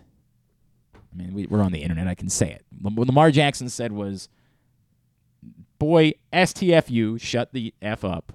I'm going to use some vulgar language here. If you have kids, give me 20 seconds. Come right back. Boy, STFU, y'all be capping too much on this app. MFer, I think you know what that means. Never smelt a football field, never did shit but eat dick. Now, there is a homosexual tone to saying eat dick. All right, I'm done. I'm not going to say it again. I understand that. To say it's anti-gay, I'm not sure. I really don't know. I mean that. I don't know.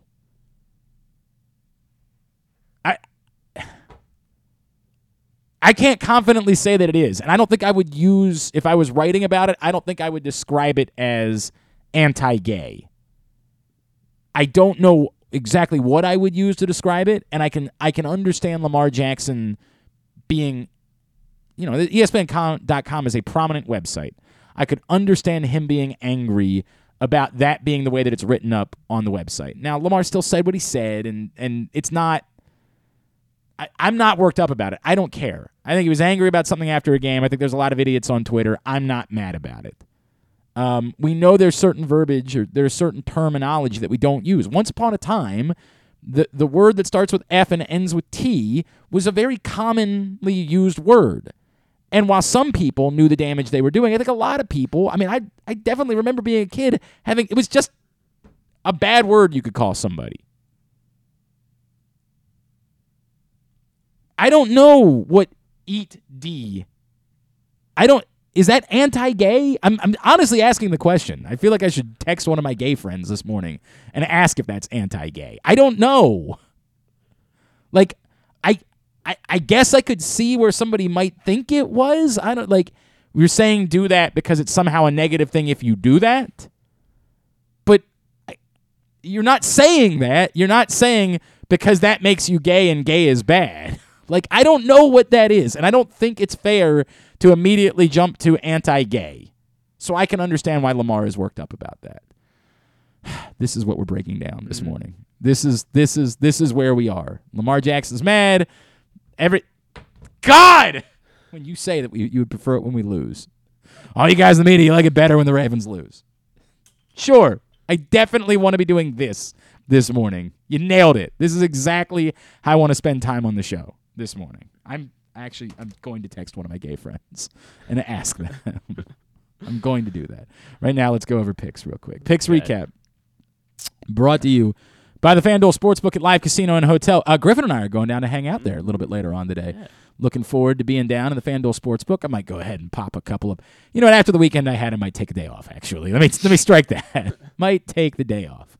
Might rest up, ice up, son, as Steve Smith Sr. once upon a time said. Might go ahead and rest up on that. But the absolute best place. You're thinking about tomorrow afternoon, a huge game for the U.S. men against Iran. Where are you going to watch it? There is going to be no better atmosphere than the FanDuel Sportsbook at Live Casino and Hotel Maryland. Reserve your spot right now by emailing events@sportssocialmd.com. It was trending towards being a really good week for your boy. And then everything came off the rails on Sunday. I was flying through Thursday and Saturday. And then womp womp. Shame the NFL week didn't end on Thursday. Shame that's the case. Such is life. College games we picked. Rutgers, Maryland. Obviously, Maryland comfortably covers there, shutting out Rutgers 37-0, so only Kyle and Paul Valley miss that one. As far as Maryland's bowl game destinations, a lot of talk about Charlotte, some talk about Phoenix. I guess there's still a scenario where they could end up somehow in Detroit. Like, there's so little drama going. This is maybe the worst championship weekend in the history of college football.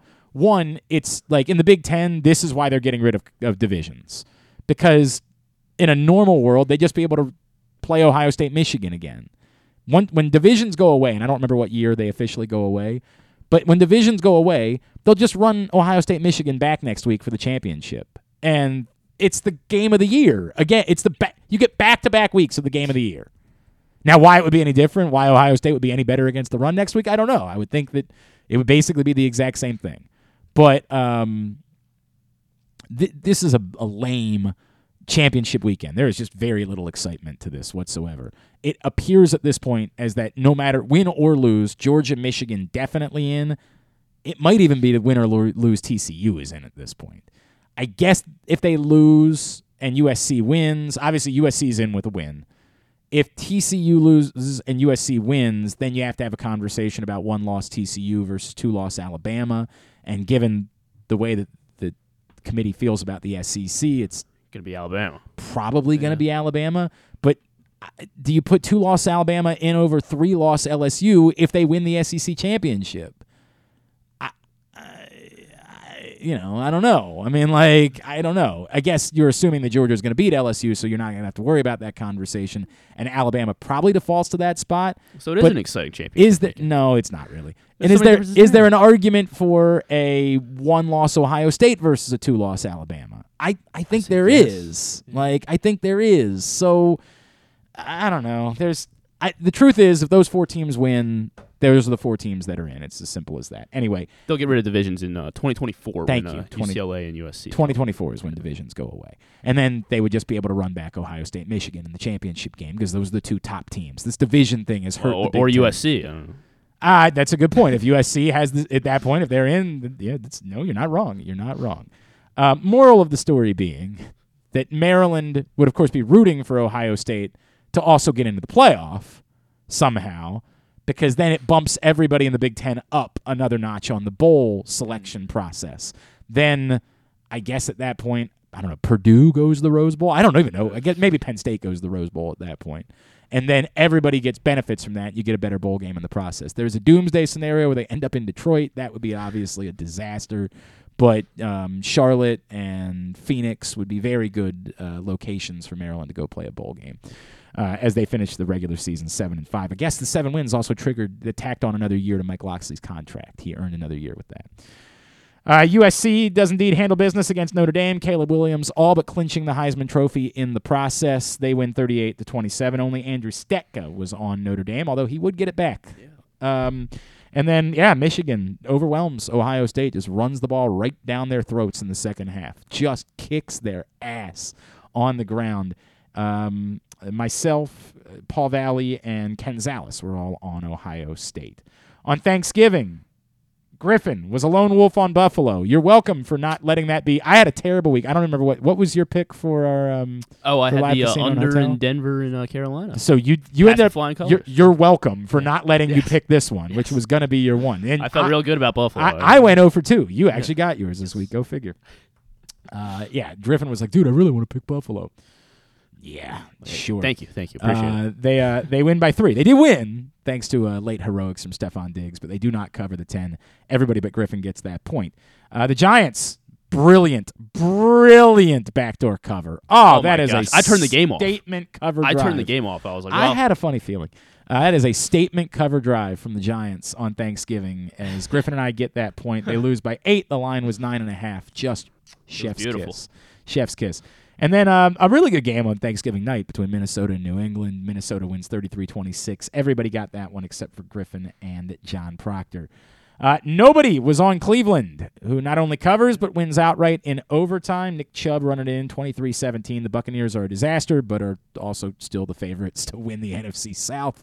That division stinks. Carolina, not dead. Not dead for a playoff berth. You got Sam Darnold. They're rolling now. God, go figure. Cincinnati, a disappointment. Tennessee was a disappointment. This is the first time that the Mike Vrabel has lost and failed to cover on 10 days of rest in his coaching career. Oh, that was your pick, right? That was my pick, yep. Yeah. Cincinnati wins 20-16. John Proctor, Kyle Ottenheimer, the only ones on the Bengals. And then Andrew Stetka, lone wolf on the Jaguars. Feel good about that? Feel good? Huh? Do you feel good about it, Stetka? You still stink. They do. They went outright against the Ravens. I lost some ground. Bad week. Yeah, not a good week for Griffin. As everybody, this wasn't a disastrous week for anyone. Paul Valley went 3-6, which was a bummer for him because he and I had been tied atop the table. Now he's a couple of games back. So I went 5-4. Myself, Stetka, Ottenheimer, and Proctor all go 5-4. Griffin and KZ go 4-5. Paul goes 3-6. So Paul gives a couple of games back. KZ is plummeting. Yeah, man. KZ's in trouble. He's only a game clear of you for Vice Worm at this point. I'm the only one over 500. I'm 56-55 for the year. 2 games back, you find Paul Valley. 3 games back, John Proctor. Then KZ and Kyle Ottenheimer, 4 games back. Griffin remains Vice Worm at 51-60. He's 5 games back. He's still comfortably clear of Andrew Stetka, but, there is still time, right? There's still a lot of time left. You can't be given 1 and 2 games back every week, or else all of a sudden we're going to get to a point where this becomes interesting at the end of the year. Stetka sub 500 significantly, even after an over 500 week. He's 43-68, 13 games back, 8 games free of Griffin. As at the top of the table, we're playing for a little bit of cash. At the bottom of the table, trying to avoid being the worm, the one who's got to come in here, eat a worm burger, do the Scotty Too Hottie worm, and then get a Rikishi-style stink face. So that's what's at stake in our picks. Picks recap brought to you by Glory Days Grill. Of course, the Comfort Classic menu available right now at your neighborhood Glory Days Grill with the twisted ribs and wings combo, the citrus salmon, the mac and cheese bites, the winter spinach salad, the bourbon butter cake. Oh my God, it's so good. Might be the best thing we ever do on this show. Pair it with a blood orange bourbon cider or a devil's backbone cranberry smash. GloryDaysGrill.com is the website for you to get your order in. Now, slaps.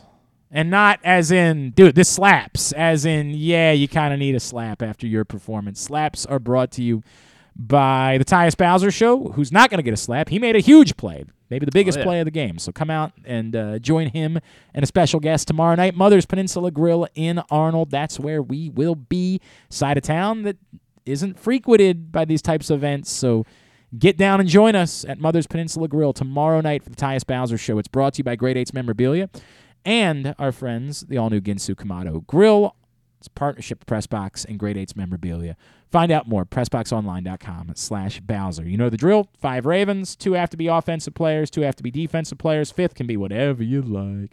Special teams player, coach, or another offensive or defensive player. A lot of you guys are being cheaty today. Cheatish. Are they? Yeah, there's a lot of cheatish. A lot of trying to put both. For example, all right, now I'll get into it, then we'll talk about it. My number 5 this week is DeMarcus Robinson. Lamar Jackson avoids my wrath because Lamar did just enough to overcome for some of his faux pas. And, for example, like the one that we're all criticizing Lamar Jackson for on the deep ball is as much on DeMarcus Robinson, who stopped running. Like, it's as much, if not more, on DeMarcus Robinson. And then, of course, obviously, the drop in the end zone as well. I get it. Like, it's DeMarcus Robinson that I'm criticizing, but we thought he was becoming a thing the last couple of weeks, and it was not a good day for DeMarcus Robinson yesterday. He's my number 5. Yeah, there were probably a handful of guys on the offense. I was thinking about putting Mark Andrews here. He just didn't have a huge game. Devin Duvernay wasn't great, but I ended up going with Gus Edwards as my number 5. The fumble, obviously, he didn't run well the entire game, so pretty, Gus Edwards. He's higher on my list. My number 4 is Devin Duvernay, but that's like you guys are kind of trying to cheat by making Devin Duvernay your other offensive player when your gripes with Devin Duvernay are what he did in special teams, and that's the part. Like again, Greg Roman misses my list because the truth is Devin Duvernay had to fill the hole of the 5th person, the wild card on this list, because my gripes with him are on special teams. It's insane. He's running around left to right instead of returning a kick. I mean, what the hell was that? I get that he got away with not fielding the punt earlier in the game that went into the end zone, and so maybe buoyed by that, he thought it was the right thing to do later on in the game to give it up again. Obviously, the Ravens end up getting pinned inside their own 5-yard line because of it. Just not a day for Devin Duvernay. If you combine that with the fact that he was hardly involved offensively, Devin Duvernay was an easy choice to make the list, but I had to be honest about it.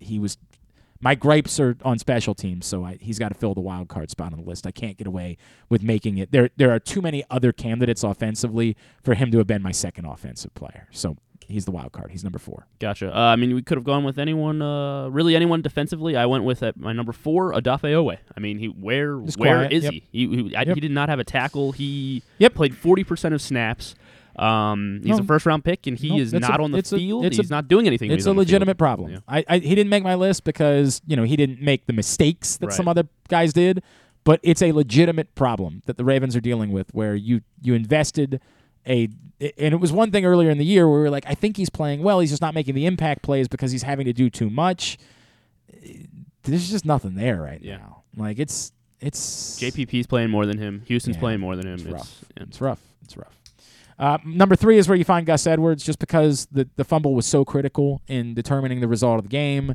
It welcomed the Jaguars into the football game. If the Ravens, even after the Jaguars scored that touchdown, if the Ravens go put a drive together, suck a bunch of time off the clock, particularly if they score, they can retake control of the football game. They didn't do that. Gus Edwards, it was a disastrous fumble, and yes, to your point, he just didn't do enough in the ground game for me to be able to say, hey, that we can live with one mistake.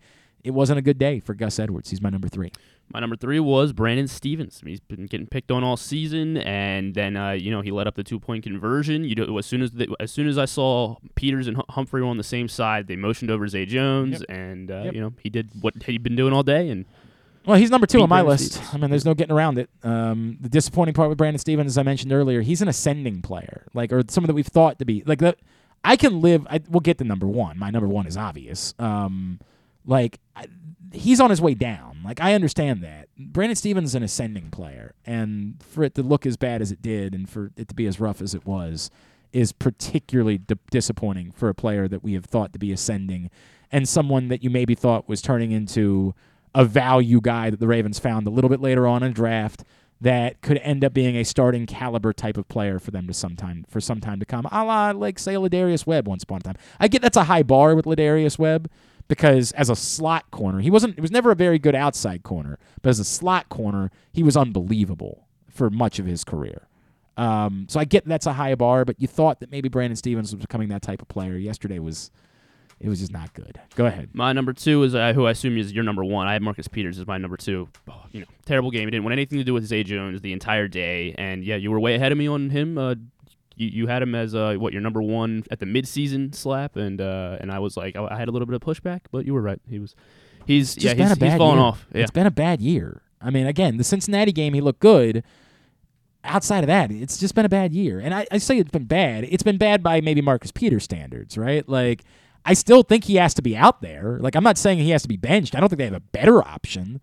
But they need Marcus Peters. Marcus Peters is making money to be a football player. They need him to be a football player. And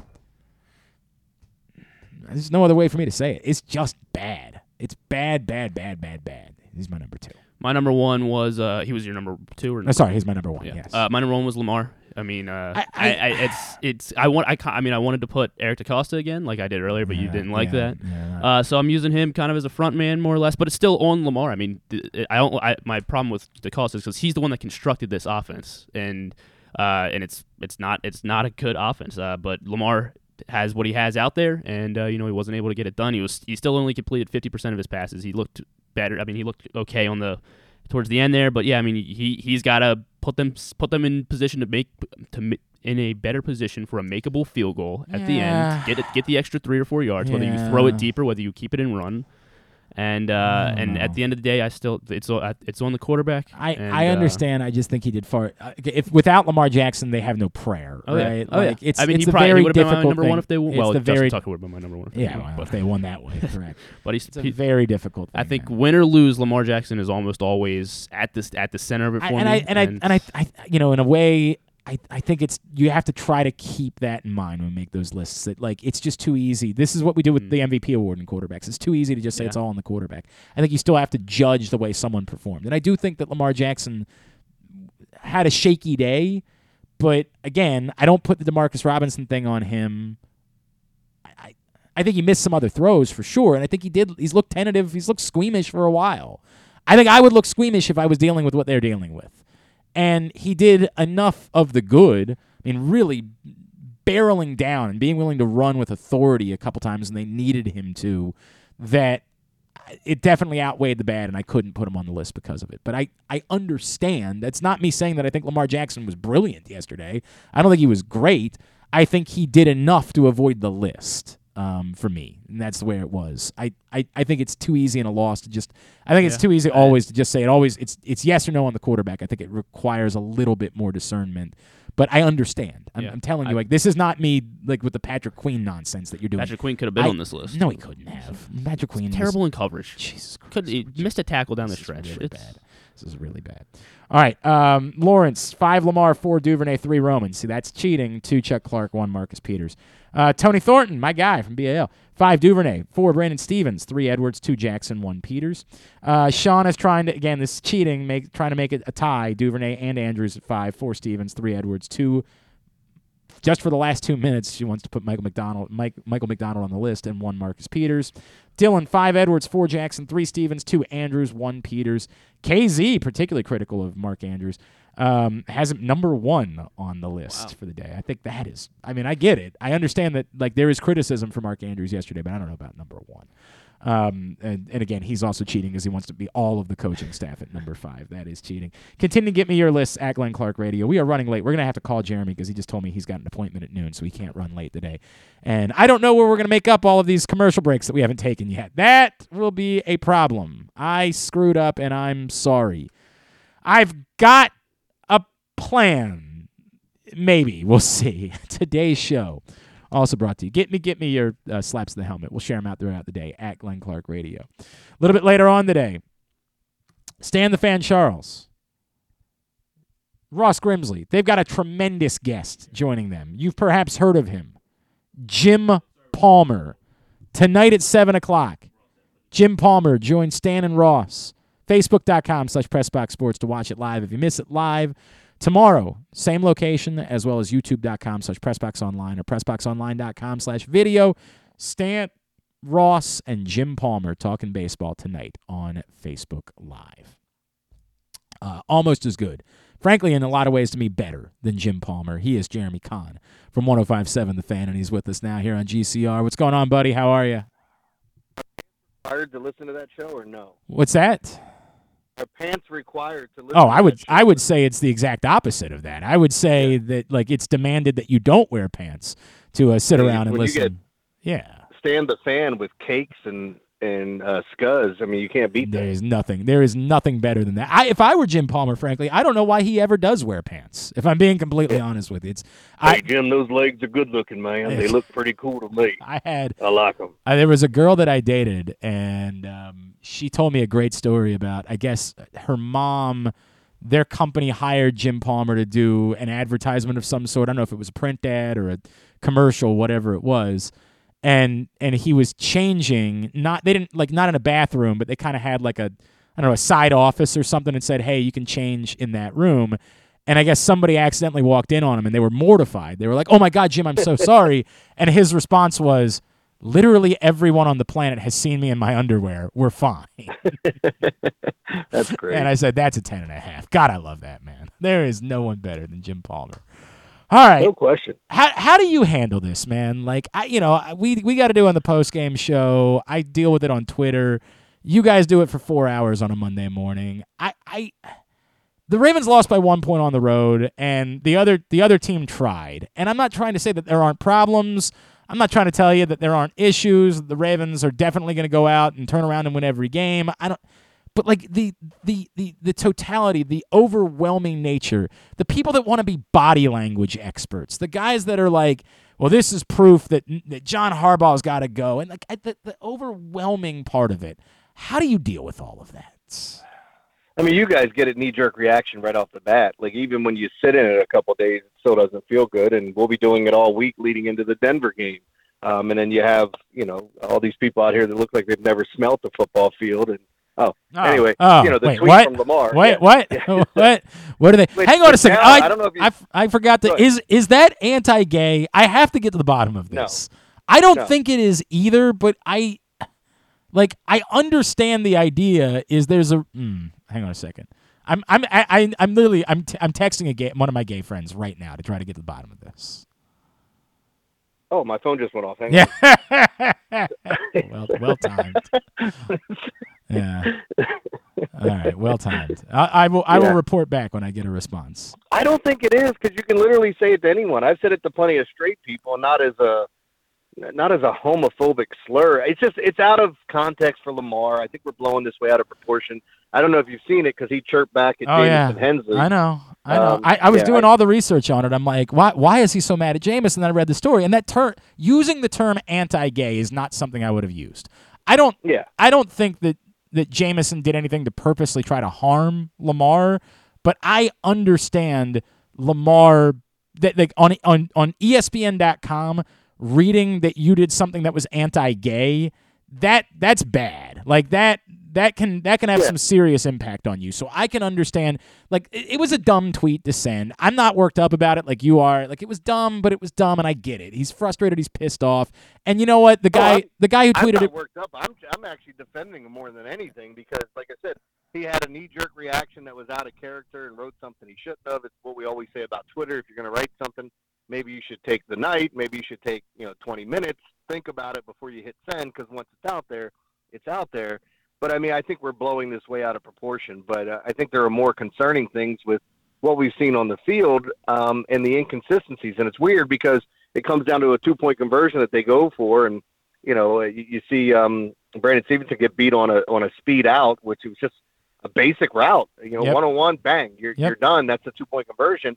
And it's so funny and ironic that Harbaugh gets beat on something that he's been doing so much, and they haven't been getting and being killed for it. And now another team's aggressive and does it. Now they're being praised all across the country. So it is funny to look at the irony in the circumstances. But this is a really good team, and they have a chance to make a long run. But I'm telling you, if they play like this against good teams in the playoffs, I just don't see them winning. And that statistic that came out about teams that have double-digit leads in the fourth quarter, and they're all 11-0, taking those leads in the 11-0, the history or whatever, going all the way back to, like, I don't know, I think days when the ball wasn't even oblong.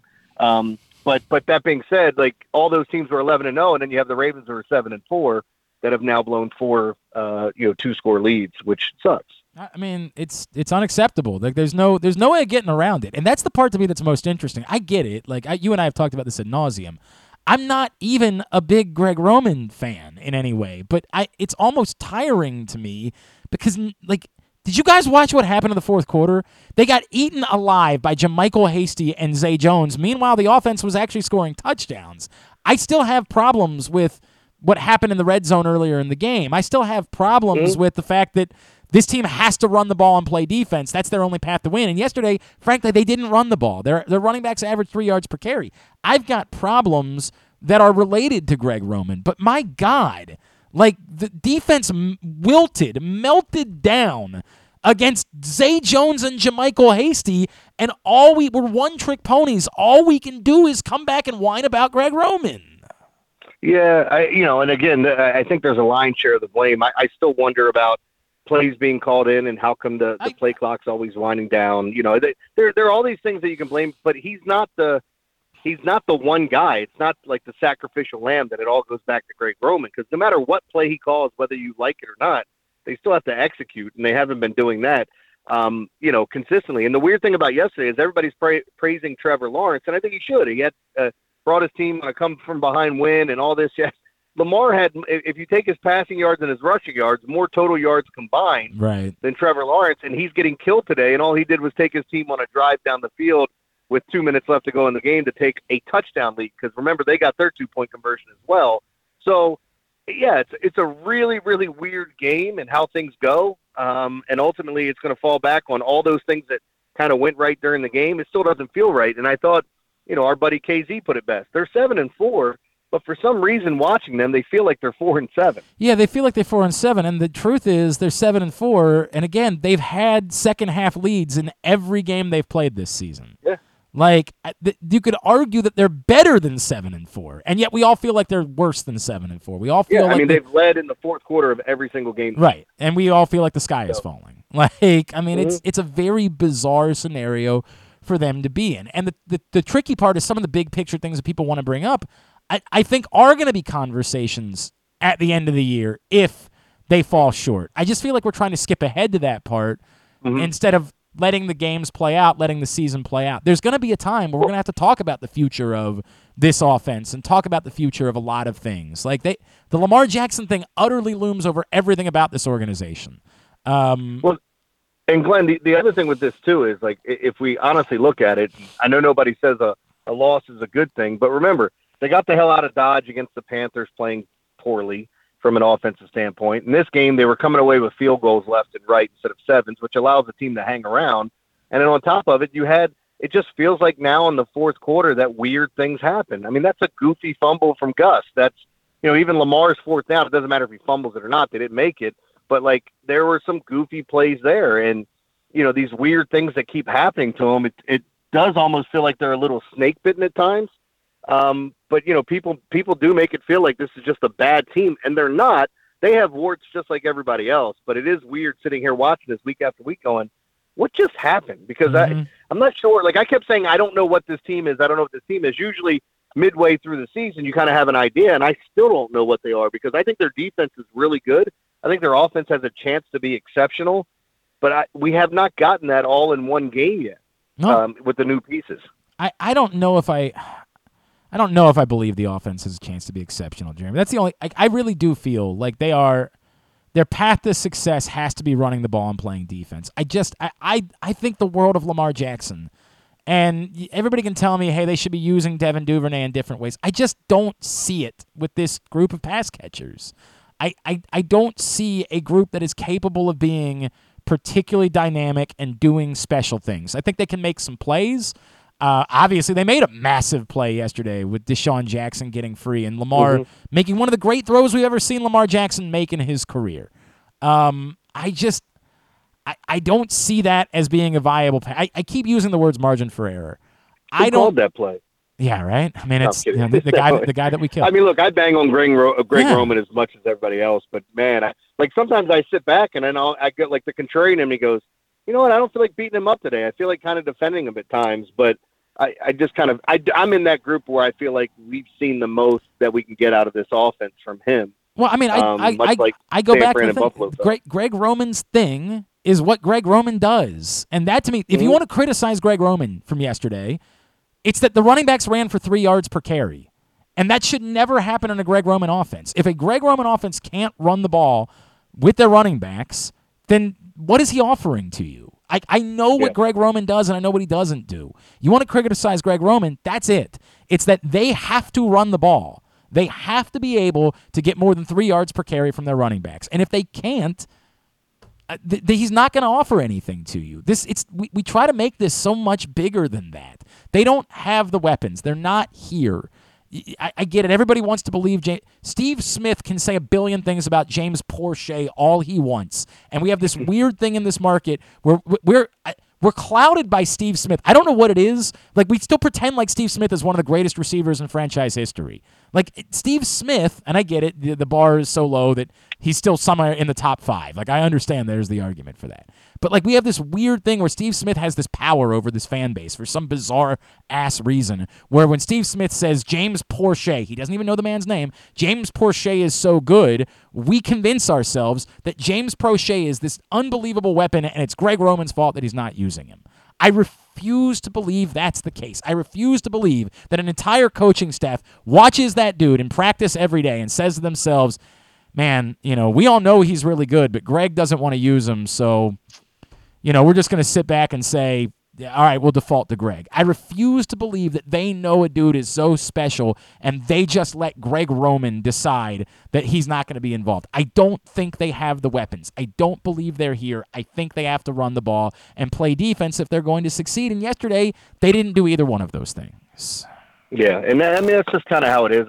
I agree with you on the Steve Smith stuff. Like, when he was here, he was good. Yes. He wasn't, I wouldn't say he was great, but, I mean, he's still that borderline Hall of Famer. I think when you talk about a guy like Steve Smith, it's where a lot of people kind of like resonate with him. He's this undersized, tough guy that kind of gives it all to you, and I think people really appreciate that. And he's not afraid to sit here and run his trap to whoever there. I remember holding a door for Steve Smith down at the Super Bowl in New Orleans, and he wasn't he wasn't even on the Ravens at that point in time, and he mean mugged me as I held the door for him. Dude, I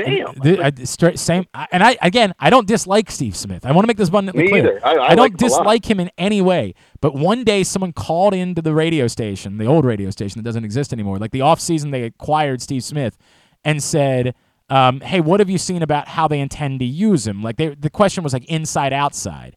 And at that point in the offseason, I just hadn't been out to a practice, so I said something like, I'm not sure yet how they're going to use him because we haven't seen him. And somebody tweeted out a quote of me saying, I'm not sure how the Ravens are going to use Steve Smith. And Steve Smith proceeded to mother F me on Twitter for the next 15 minutes.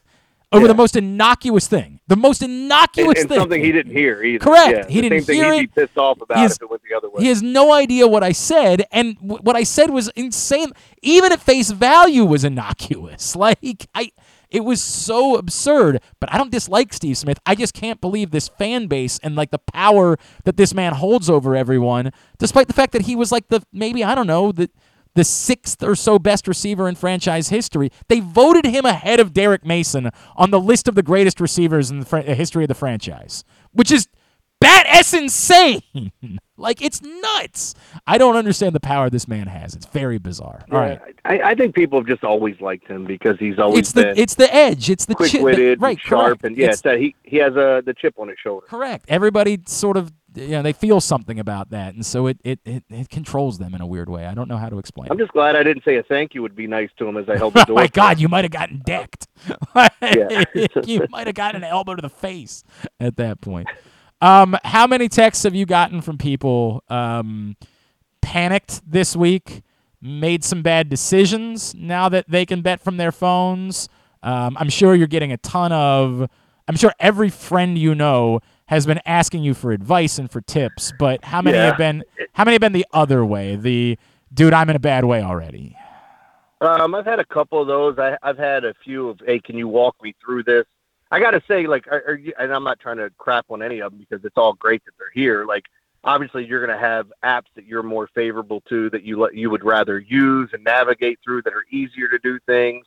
Some are giving away bigger and better prizes. That's why I told everybody, even though I'm a FanDuel rep, and I do think FanDuel has the best app, and I'm not saying that because I'm just pushing them. I mean, I'd tell you otherwise if I thought something else. But some of the other guys are actually offering more back when it comes down to when you start looking at DraftKings and BetMGM and PointsBet. I mean, there's just so many out there that are going to give you freebies. So I've had people asking me how to navigate it, how they should bet it, how to figure out that. It's been a little bit of everything. And I'm like, I haven't even been on some of the ones that like people are asking me about. I'm trying to do my research so I can help people when the time comes. But I just think FanDuel has always been the easiest of all these to navigate. I mean, I shouldn't be doing this because I'm not. I actually took some winnings out of one of the other apps and moved it back over to FanDuel because I just like using that app better. It's just a better. Well, there was one particular one that made a nice offer, and it was so frustrating that I turned around to them and I mean, I'm not even kidding. I actually went back to PayPal and I said, I need you to tell them that it was fraudulent because they wouldn't let me take the money. There was one particular app, and I'm not going to say who it was. One particular app that was so disastrous and bad, like I deposited money, and then they decided that I was in New Jersey and not in Maryland. And then I said, I need that money back. I'm not going to be in New Jersey. You're not letting me bet with that. And they said, sorry. And I couldn't get in touch with a human being. So I finally had to go to PayPal and just say, dude, I got to say this was fraud because it was fraud. And I just said, I'll never use it. Well, I mean, you want to get your money back too. But the fact remains is like for everybody out there, even if you're not, like, you should sign up and get all the freebies that they offer. You should convince your significant other to sign up for those freebies because all they are free bets. Like, you just place them, and then if you win, you can then take that money out. Like, I think it was DraftKings that gives you, depending on who you are, like, and I know, like, I'm like a diamond tier, which is one below Onyx. Onyx is the top of what you can be with DraftKings, but like they're willing to give you, I think it's like 6 or 8 $50 bets or something like that. You just find new stuff in there. Oh, here's a free $20 bet. Here's a free same game parlay bet. Like, and that stuff's really cool and it keeps people into it. I've already had one person text me saying they hit big their first week on all their free bets. So they won like $1,200. I had somebody text me saying that they used my picks yesterday and they're up like, I mean, it's a small amount. They're up by like $350, and so that's going to give his daughter a great Christmas because he's not a gambler and he's taking the money out right away. There are plenty of options for people to do that, but it is fun. Yeah, your pal probably should have done that after Thanksgiving. Your pal woke up on Friday morning feeling really good about himself, and then the next 3 days not quite as great. Not quite as great. Such is life. That's such as betting. I will maybe just ease up a little bit. I think I said I'm going to take the day off, and then we'll revisit tomorrow and see where we want to head this week.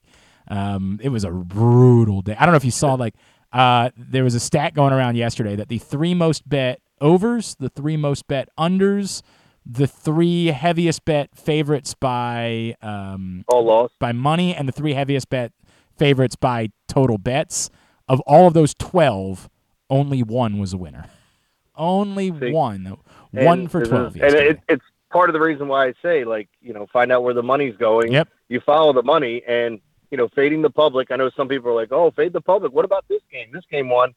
Over the course of time, because it is a marathon and not a sprint, and I hate saying that, but it's a fact. Over the course of time, it will pay out in the long run. Don't know who to bet, and you feel like betting the game, fade the public. That's it. It is something. I talk about that constantly. I like to look at the data. I was big on Mike Vrabel as coach, was 9-0 against the spread and straight up anytime he had 10 days of rest before a game. I was enamored by that number. I said, my God, how do you not bet that? You have to bet it. Makes sense. There was a reason why the Bengals... And then you get no Jamar Chase and no Joe Mixon in the game, too, as an added bonus. Yep, but the Bengals... There was a reason the Bengals were road favorites in Nashville. There was a reason. Such is life. Such is life. I got enamored by data, And to Jeremy's credit, I've talked about this a lot. Jeremy always says, follow the money. Follow the money. That's how you make your bets. Such is life. All right. How was your Thanksgiving? Everything good? Yeah, things were good. Got a lot. We even had a little separate Thanksgiving on Sunday yesterday. Nice. Where, because we didn't take home, like there was a big family, so we didn't take home plates. So we made our own. So now we've got leftovers for today. Do you have a point at which you're sick of it? Do you have a point by like Tuesday where you're like, yeah, I'm done? Like I'm telling you, last night I went back to the cranberry orange relish tub that my mother left with me, and I was just spooning it out. Like I'm not even putting on a leftover turkey. I'm just taking a spoon, going into the tub, and drizzling it down my throat. I don't think I'm going to get sick of it anytime soon. By the way, there is a chance for you to get some extra spooning if I ever got invited over for a spoonful of that cranberry orange. Stop. Yeah. You act like we didn't. Like, this is the problem, though. Jeremy always wants to be the big spoon. He always says, I've got to be the big spoon. And I'm like, every now and then it's nice for me to be able to be on the other side of things. Oh, I know when it's time to be the little spoon. Do you have a day? Like, is there a day where you say, I'm done? Like, no more? Not really. I mean, because I like all the stuff with it. I mean, there are certain things that are like I'm not going to sit here and I doubt I'd have the jellied cranberry every single day. But I got to be honest, like I don't get tired of this stuff. Like when I don't know what I want to eat, I go to Wawa and get a turkey bowl. So I never get tired of this stuff. I get it. I completely get it. All right. At Jeremy Conn 1057 on Twitter is how you follow him. Big Bad Morning Show this week. Anything we should be plugging?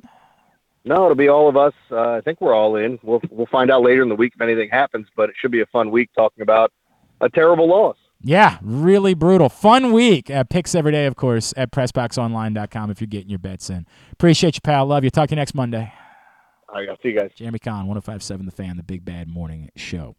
As you are making your decisions, again, about doing your online betting, just check PressBoxOnline.com/offers. Find out if there's an offer that you haven't signed up for yet that's sitting there waiting for you. To Jeremy's point, take it. Take those offers. Why wouldn't you? Why wouldn't you take those offers? Again, I would encourage you, if you don't want to bet, and you see, I said this to my wife. My wife is not going to be a sports bettor. But when they were offering the plus 100 odds on will a point be scored, $50 max bet on will a point be scored, it's free money. There was like $200 worth of those types of bets just last week. Just make them and then take your money out if that's what you want to do. I get that there are people that are averse to betting. I understand that. Like that they either because they're worried about it getting addicted or whatever it is. But when those offers are there, just take them. And then if you don't want to keep betting, be done with it. Just be done with it, and you came out a couple $100 on top. I don't know how many more of them we'll get here. Like, that's always a thing for, the first week to try to get people involved. I don't know how many more of those there will be, but I would check. And again, check for all the great offers that are available at PressBox, including FanDuel, at PressBoxOnline.com/offers. So here's what we're going to do. We're going to come back in. We're going to get a tidbit only, coming up next. It's Glenn Clark Radio. Experience the best in Kamado Grilling, a complete outdoor cooking appliance. The Ginsu Kamado Grill allows anyone to sear, grill, bake, and smoke all types of food. Designed for efficiency and function, the Ginsu Kamado Grill upholds the enduring legacy of the iconic Ginsu brand. The Ginsu Kamado Grill is perfect to cook all year round, is great for parties, and ideal for tailgating with your friends. Reserve your Ginsu Kamado Grill today at ginsugrills.com and get $100 off on your pre-order when you use the promo code TAILGATE. That's ginsugrills.com. Reserve yours today. UMBC basketball is back at Chesapeake Employers Insurance Arena, and tickets are available now at umbcretrievers.com. Don't miss any of the great early season matchups as the men take on local rivals Coppin State on November 30th and Morgan State on December 10th, while the women square off with American on December 18th. Experience the excitement of game day at the Peak by getting your tickets right now to come see the Retrievers at Chesapeake Employers Insurance Arena. Lock yours in at UMBC Retrievers. waivers.com.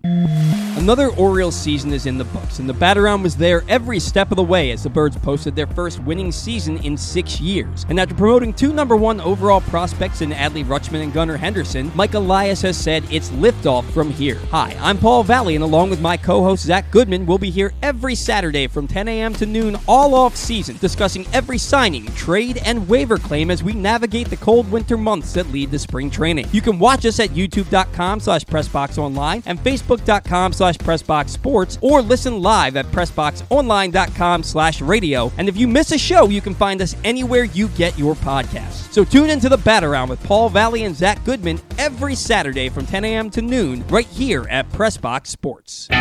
Stan the Fan here, welcoming back one of my favorite sponsors, the Costas Inn. And everybody around Baltimore knows the Costas Inn is a great place to go and grab crabs, steaks, salads, soups, whatever's on your mind to eat in person. But did you know that the Costas Inn has upped their game? They are now one of the premier takeout places in Baltimore. Give them a call now to order your food, 410-477-1975. That's the Costas Inn, over 4100 North Point Boulevard.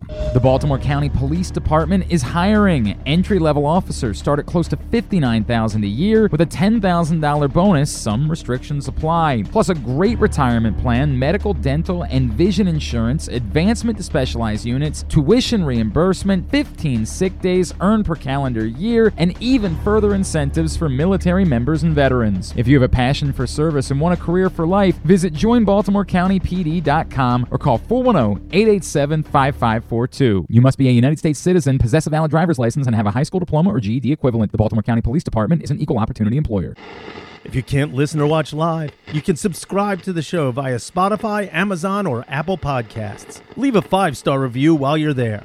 Or, if lying isn't your thing, we'll take a 3.5-star review too. All right, back in here on GCR as we continue on a Monday edition of the program. I've screwed up and done things out of order today. It's my fault. Tidbit is brought to you by this print issue of PressBox, which is available right now at your neighborhood Royal Farms. On the cover, Kevin Willard. Pretty good start for Kevin Willard as the head coach of the University of Maryland.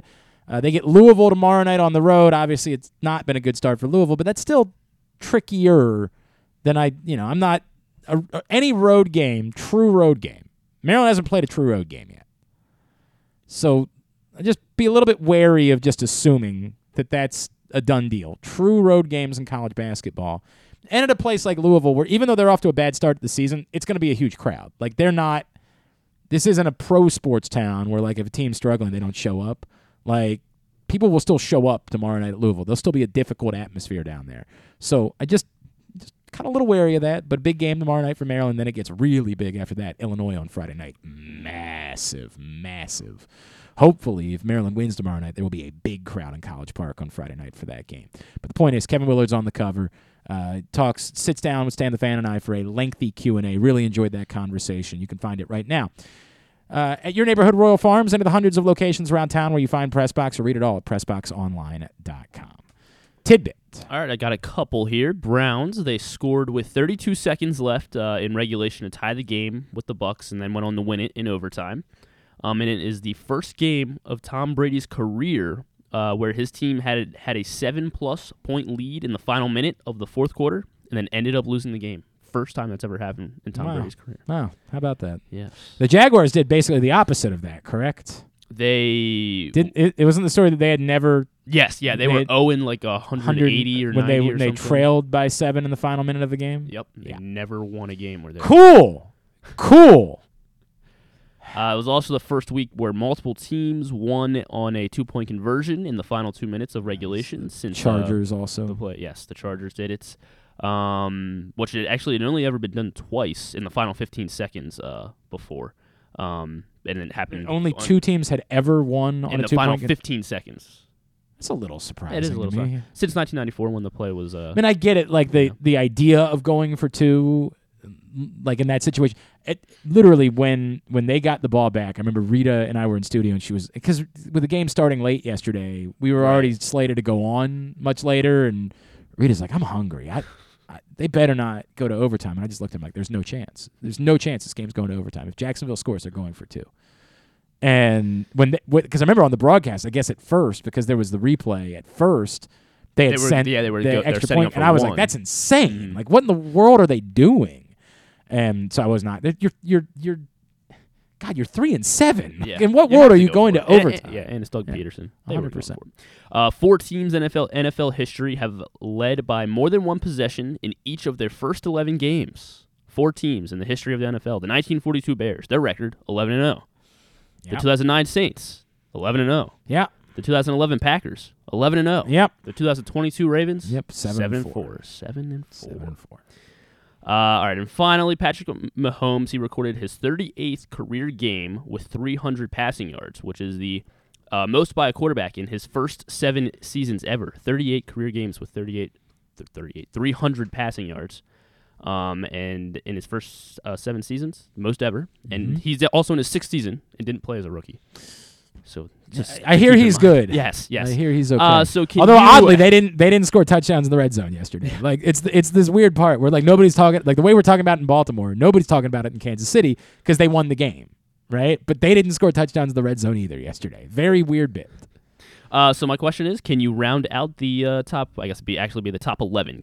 So 10 more names. The 10 next with the most 300 yards passing games in the first 7 seasons. Yes. Peyton Manning. Peyton Manning, 30. He is tied for 4th. Ben Roethlisberger. Not. Yeah, he on wasn't. there, yeah. Remember, it took a little while. And the same thing with Tom Brady. I'm going to say it's not Tom Brady. You would be correct in guessing it's not Tom Because Brady. the way that they were doing, those two teams they didn't ask them to be more prolific passers until later in their career. Kurt Warner. Kurt Warner, yes, also tied with Peyton for 30 for 7 seasons. This despite the fact that I'm pretty sure within those first 7 seasons he was a backup again in New York, remember? Eli Manning. Eli Manning is not on here. Okay. Andrew Luck. Yes, Andrew Luck is 3rd, 33 games. So Mahomes 1, Luck is 3rd. Okay. Phil Rivers. Phil Rivers is an incorrect guess. Not on here. It's a little surprising. Yeah. 20 for Rivers. Dan Marino. Dan Marino is number 2, 37. That is who Patrick Mahomes eclipsed yesterday. John Elway. John Elway, not on there. Okay. I haven't been writing down my incorrect guesses, and that's a mistake. How about Aaron Rodgers? Aaron Rodgers is just outside. That's with 22, surprising. Yeah. That surprises me. Let's try Troy Aikman. Troy Aikman not in the top 11. Let's try Drew Brees. Not Drew Brees. Yeah, he got benched at one point there, or not benched, but he was struggling a little bit in San Diego, and so I'm not stunned by that, but he was so prolific, I still thought it was a possibility. They're all but one are active still. All but one are active still. All but one. Russ. Not Russ. God, he stinks. Oh, it's so hilarious how bad he is. Like, I mean, and PC Brian Burns was doing. Oh my God, all of it, and then like his own players fighting with him on the side. Oh my, just all of it. It's like, what do you think? You think he's saying? He's like, "Let's go." Like, hey, clear eyes, full hearts. I mean, like greatest all comeback the, ever. the Let's go. Dumb And ass, right? He's like, Matt Ryan. Yes, Matt Ryan, 30. He is tied with Kurt Warner, Peyton Manning. There's one other guy that also has 30. Matt Stafford. Matt Stafford is the one. There's still another active. There is 3 more active, 1 more. 3 more active. Non-active. Are we already at 7 years? Dak Prescott. Dak Prescott is just on the outside. Okay. He has 20. 3 more active quarterbacks that are on this list. They're all at the bottom of this the top 11 here. So that seems surprising to me that there would still be 3 more guys that could be on this list. But oh boy, like I have guys I want to guess, but it just doesn't seem. Josh Allen. Not Josh Allen. Yeah, I mean, it just doesn't seem like he's done it, like played it long enough. Like that's the problem with me coming up with 3 more that are on the. Stop! Don't say anything. Okay.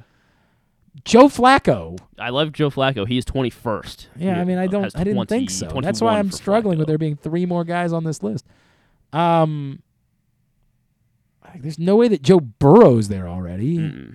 Not Joe Burrow. 3 more active quarterbacks that are on this list. Jared Goff? Jared Goff, 28 for Jared Goff. Jesus. Kirk Cousins. Kirk Cousins also 28 for Kirk Cousins. Is it?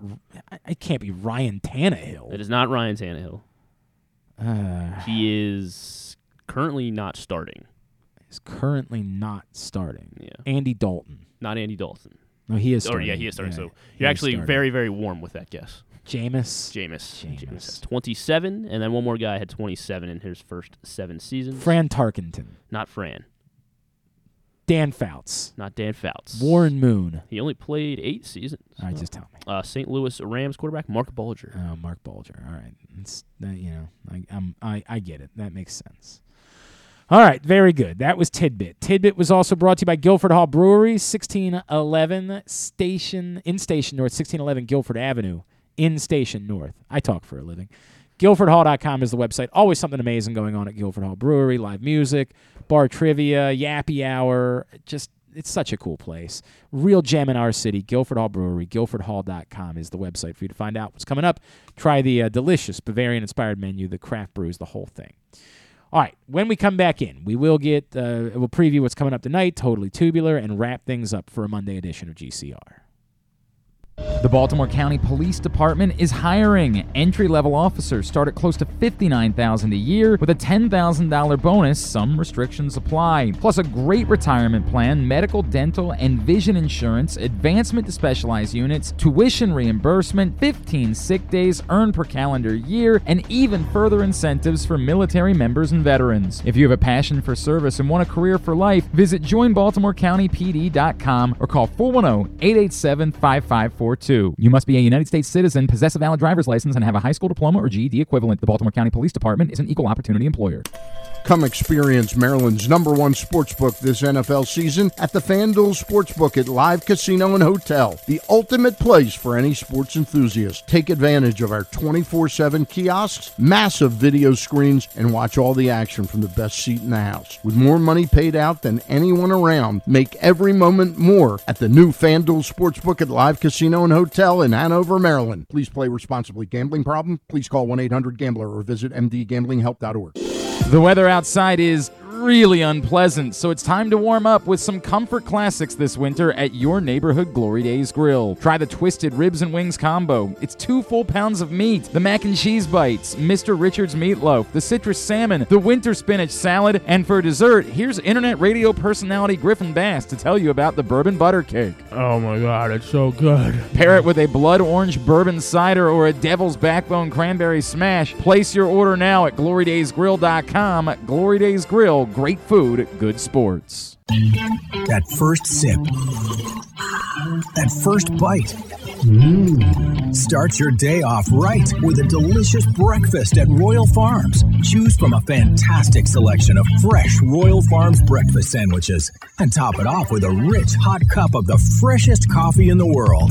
At Royal Farms, breakfast is available day and night. It's the freshest breakfast in the world. Real fresh, real fast. Royal Farms.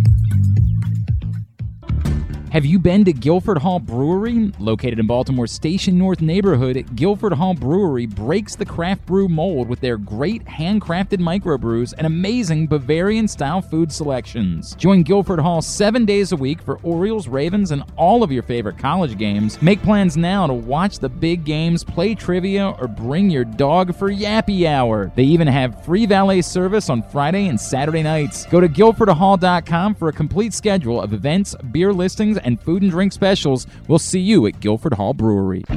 Whether your focus is luxury and comfort, convenience and technologically advanced connectivity, or sporty performance and aggressive styling, we've got the perfect Highlander for you. Check out buyatoyota.com for deals on new Highlanders from your local Toyota dealer today. Looking for a simple holiday meal? Try Chick-fil-A Catering. From Chick-fil-A nuggets to mac and cheese, enjoy a variety of tray options sized perfectly for your get-together. Order through the Chick-fil-A app and bring smiles to your family gathering. Availability and order requirements vary. See restaurant for details. Tune in to Simply the Bets every Tuesday and Weekend at Bookies every other Thursday at 11:40 a.m. And if you really have nothing better to do, keep listening to this show too. All right, so I'm not going to pretend like my one gay friend speaks. I'm not saying I only have one gay friend. I have lots of gay friends. This is the one that I happened to text about it this morning. I'm not going to pretend like this one particular gay friend speaks on behalf of the entire gay community, but I asked the question, is telling someone to blank a blank anti-gay? Response, no. Women do that. I said, well, yes, but this wasn't a woman. It was a whole thing. But the answer I got back was no, they did not feel as though it was anti-gay. So again, not suggesting that is a definitive response or that any one person's opinion defines it. I was, as much as I didn't love the tweet, I don't think it was appropriate to label it as anti-gay either. I don't think that was the correct. I understand what Jameson was attempting to say, but I think that it's too strong to pass along about someone on such a large platform. I think saying that it had, an undertone of, I don't know. I don't know exactly how I would word it. Be a smarter person than I or a better editor than I am that would handle exactly how you word that. But I don't think it was appropriate to say anti-gay, and I can certainly understand why Lamar Jackson was unhappy about that particular verbiage.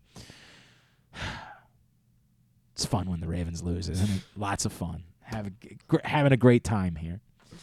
Let's get a Totally Tubular. Tubular is brought to you today by the all-new Ginsu Kamado Grill. Again, save $100 at ginsugrills.com when you use the code TAILGATE at checkout. Ginsu Grills are the perfect ceramic home grill or tailgate for smoking, baking, searing, grilling, all kinds of food. And again, if you're coming out to the game on Sunday, stop by the Game Day Firehouse.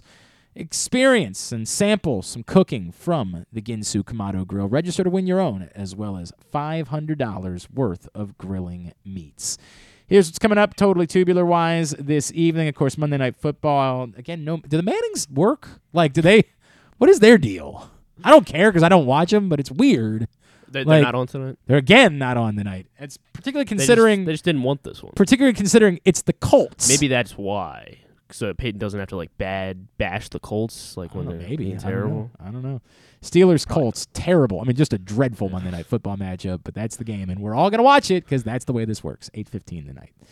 ESPN2, the Big Ten ACC Challenge, Minnesota and Virginia Tech tonight at 7, Pitt Northwestern at 9. Some news this morning. This is the last ACC Big Ten Challenge, with the Big Ten moving away from it. This has been an ESPN event, and starting next year, there will be no ESPN for the Big Ten, which is a bummer because that means certain analysts that we like that have done Maryland games over the years just won't be doing them any longer. But the Big Ten, remember, their new TV deal is with Fox, CBS, and NBC, oddly. So I guess there'll be USA games. There will be college basketball games likely on USA next year.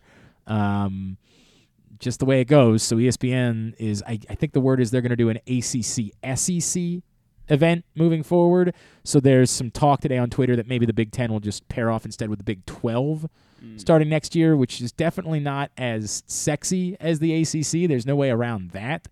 You get Baylor, obviously they're very good. It's not like there's nothing in the Big 12, and Cincinnati's coming into the Big 12, for example, but I guess Houston's coming into the Big 12, so that'll be a good marquee, opponent for a Big 10 team. But Big 10, Big 12, definitely not what Big 10 ACC has been. But you get it. ESPN's hey, dude, if we don't have the Big 10, why are we, how would this even work? How would we, the Big 10 is going to have home games. We don't have the rights to those games, so we literally can't do this. It's over. I know it doesn't have to, when this thing started, it was electric, man. When they first started the ACC Big Ten Challenge and you had these guaranteed big games every year, it was massive. But then obviously as Maryland kind of went through their downfall and some of their matchups ended up being, not quite as sexy in the Big Ten ACC Challenge, it lost its luster a little bit over the years. But tonight, Minnesota, Virginia Tech at 7, Pitt Northwestern at 9 on ESPN2. World Cup, only one more game to go today. Right now, Brazil and Switzerland. I haven't even checked. I think it was 0-0 at half. I think. I have not bet anything today, so I've not been quite as invested.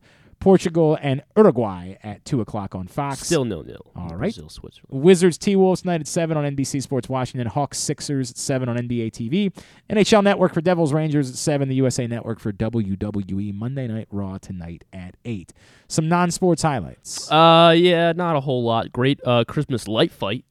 Season 10. You say that's not a highlight. Yeah. Emily Deschanel, Keegan-Michael Key, and music I'm guessing that Emily Deschanel is Zoe's sister? I think, yeah. I didn't know that she was a famous person. Yeah, she was, what was she in? I don't know. I don't know. She was in a show for, the new thing she is in is The Devil in Ohio on Netflix. Okay. That's what I haven't looked at that. Keegan-Michael Key and the Black Eyed Peas will be on James Corden tonight. Why? Whatever. Anyway, I don't know. Keegan-Michael Key, I think it's just because of the Paramount ad. So he's just promoting that more. Okay. Since he came back as Mr. Garvey. Oh, that's right. Catherine Hahn will be on Kimmel.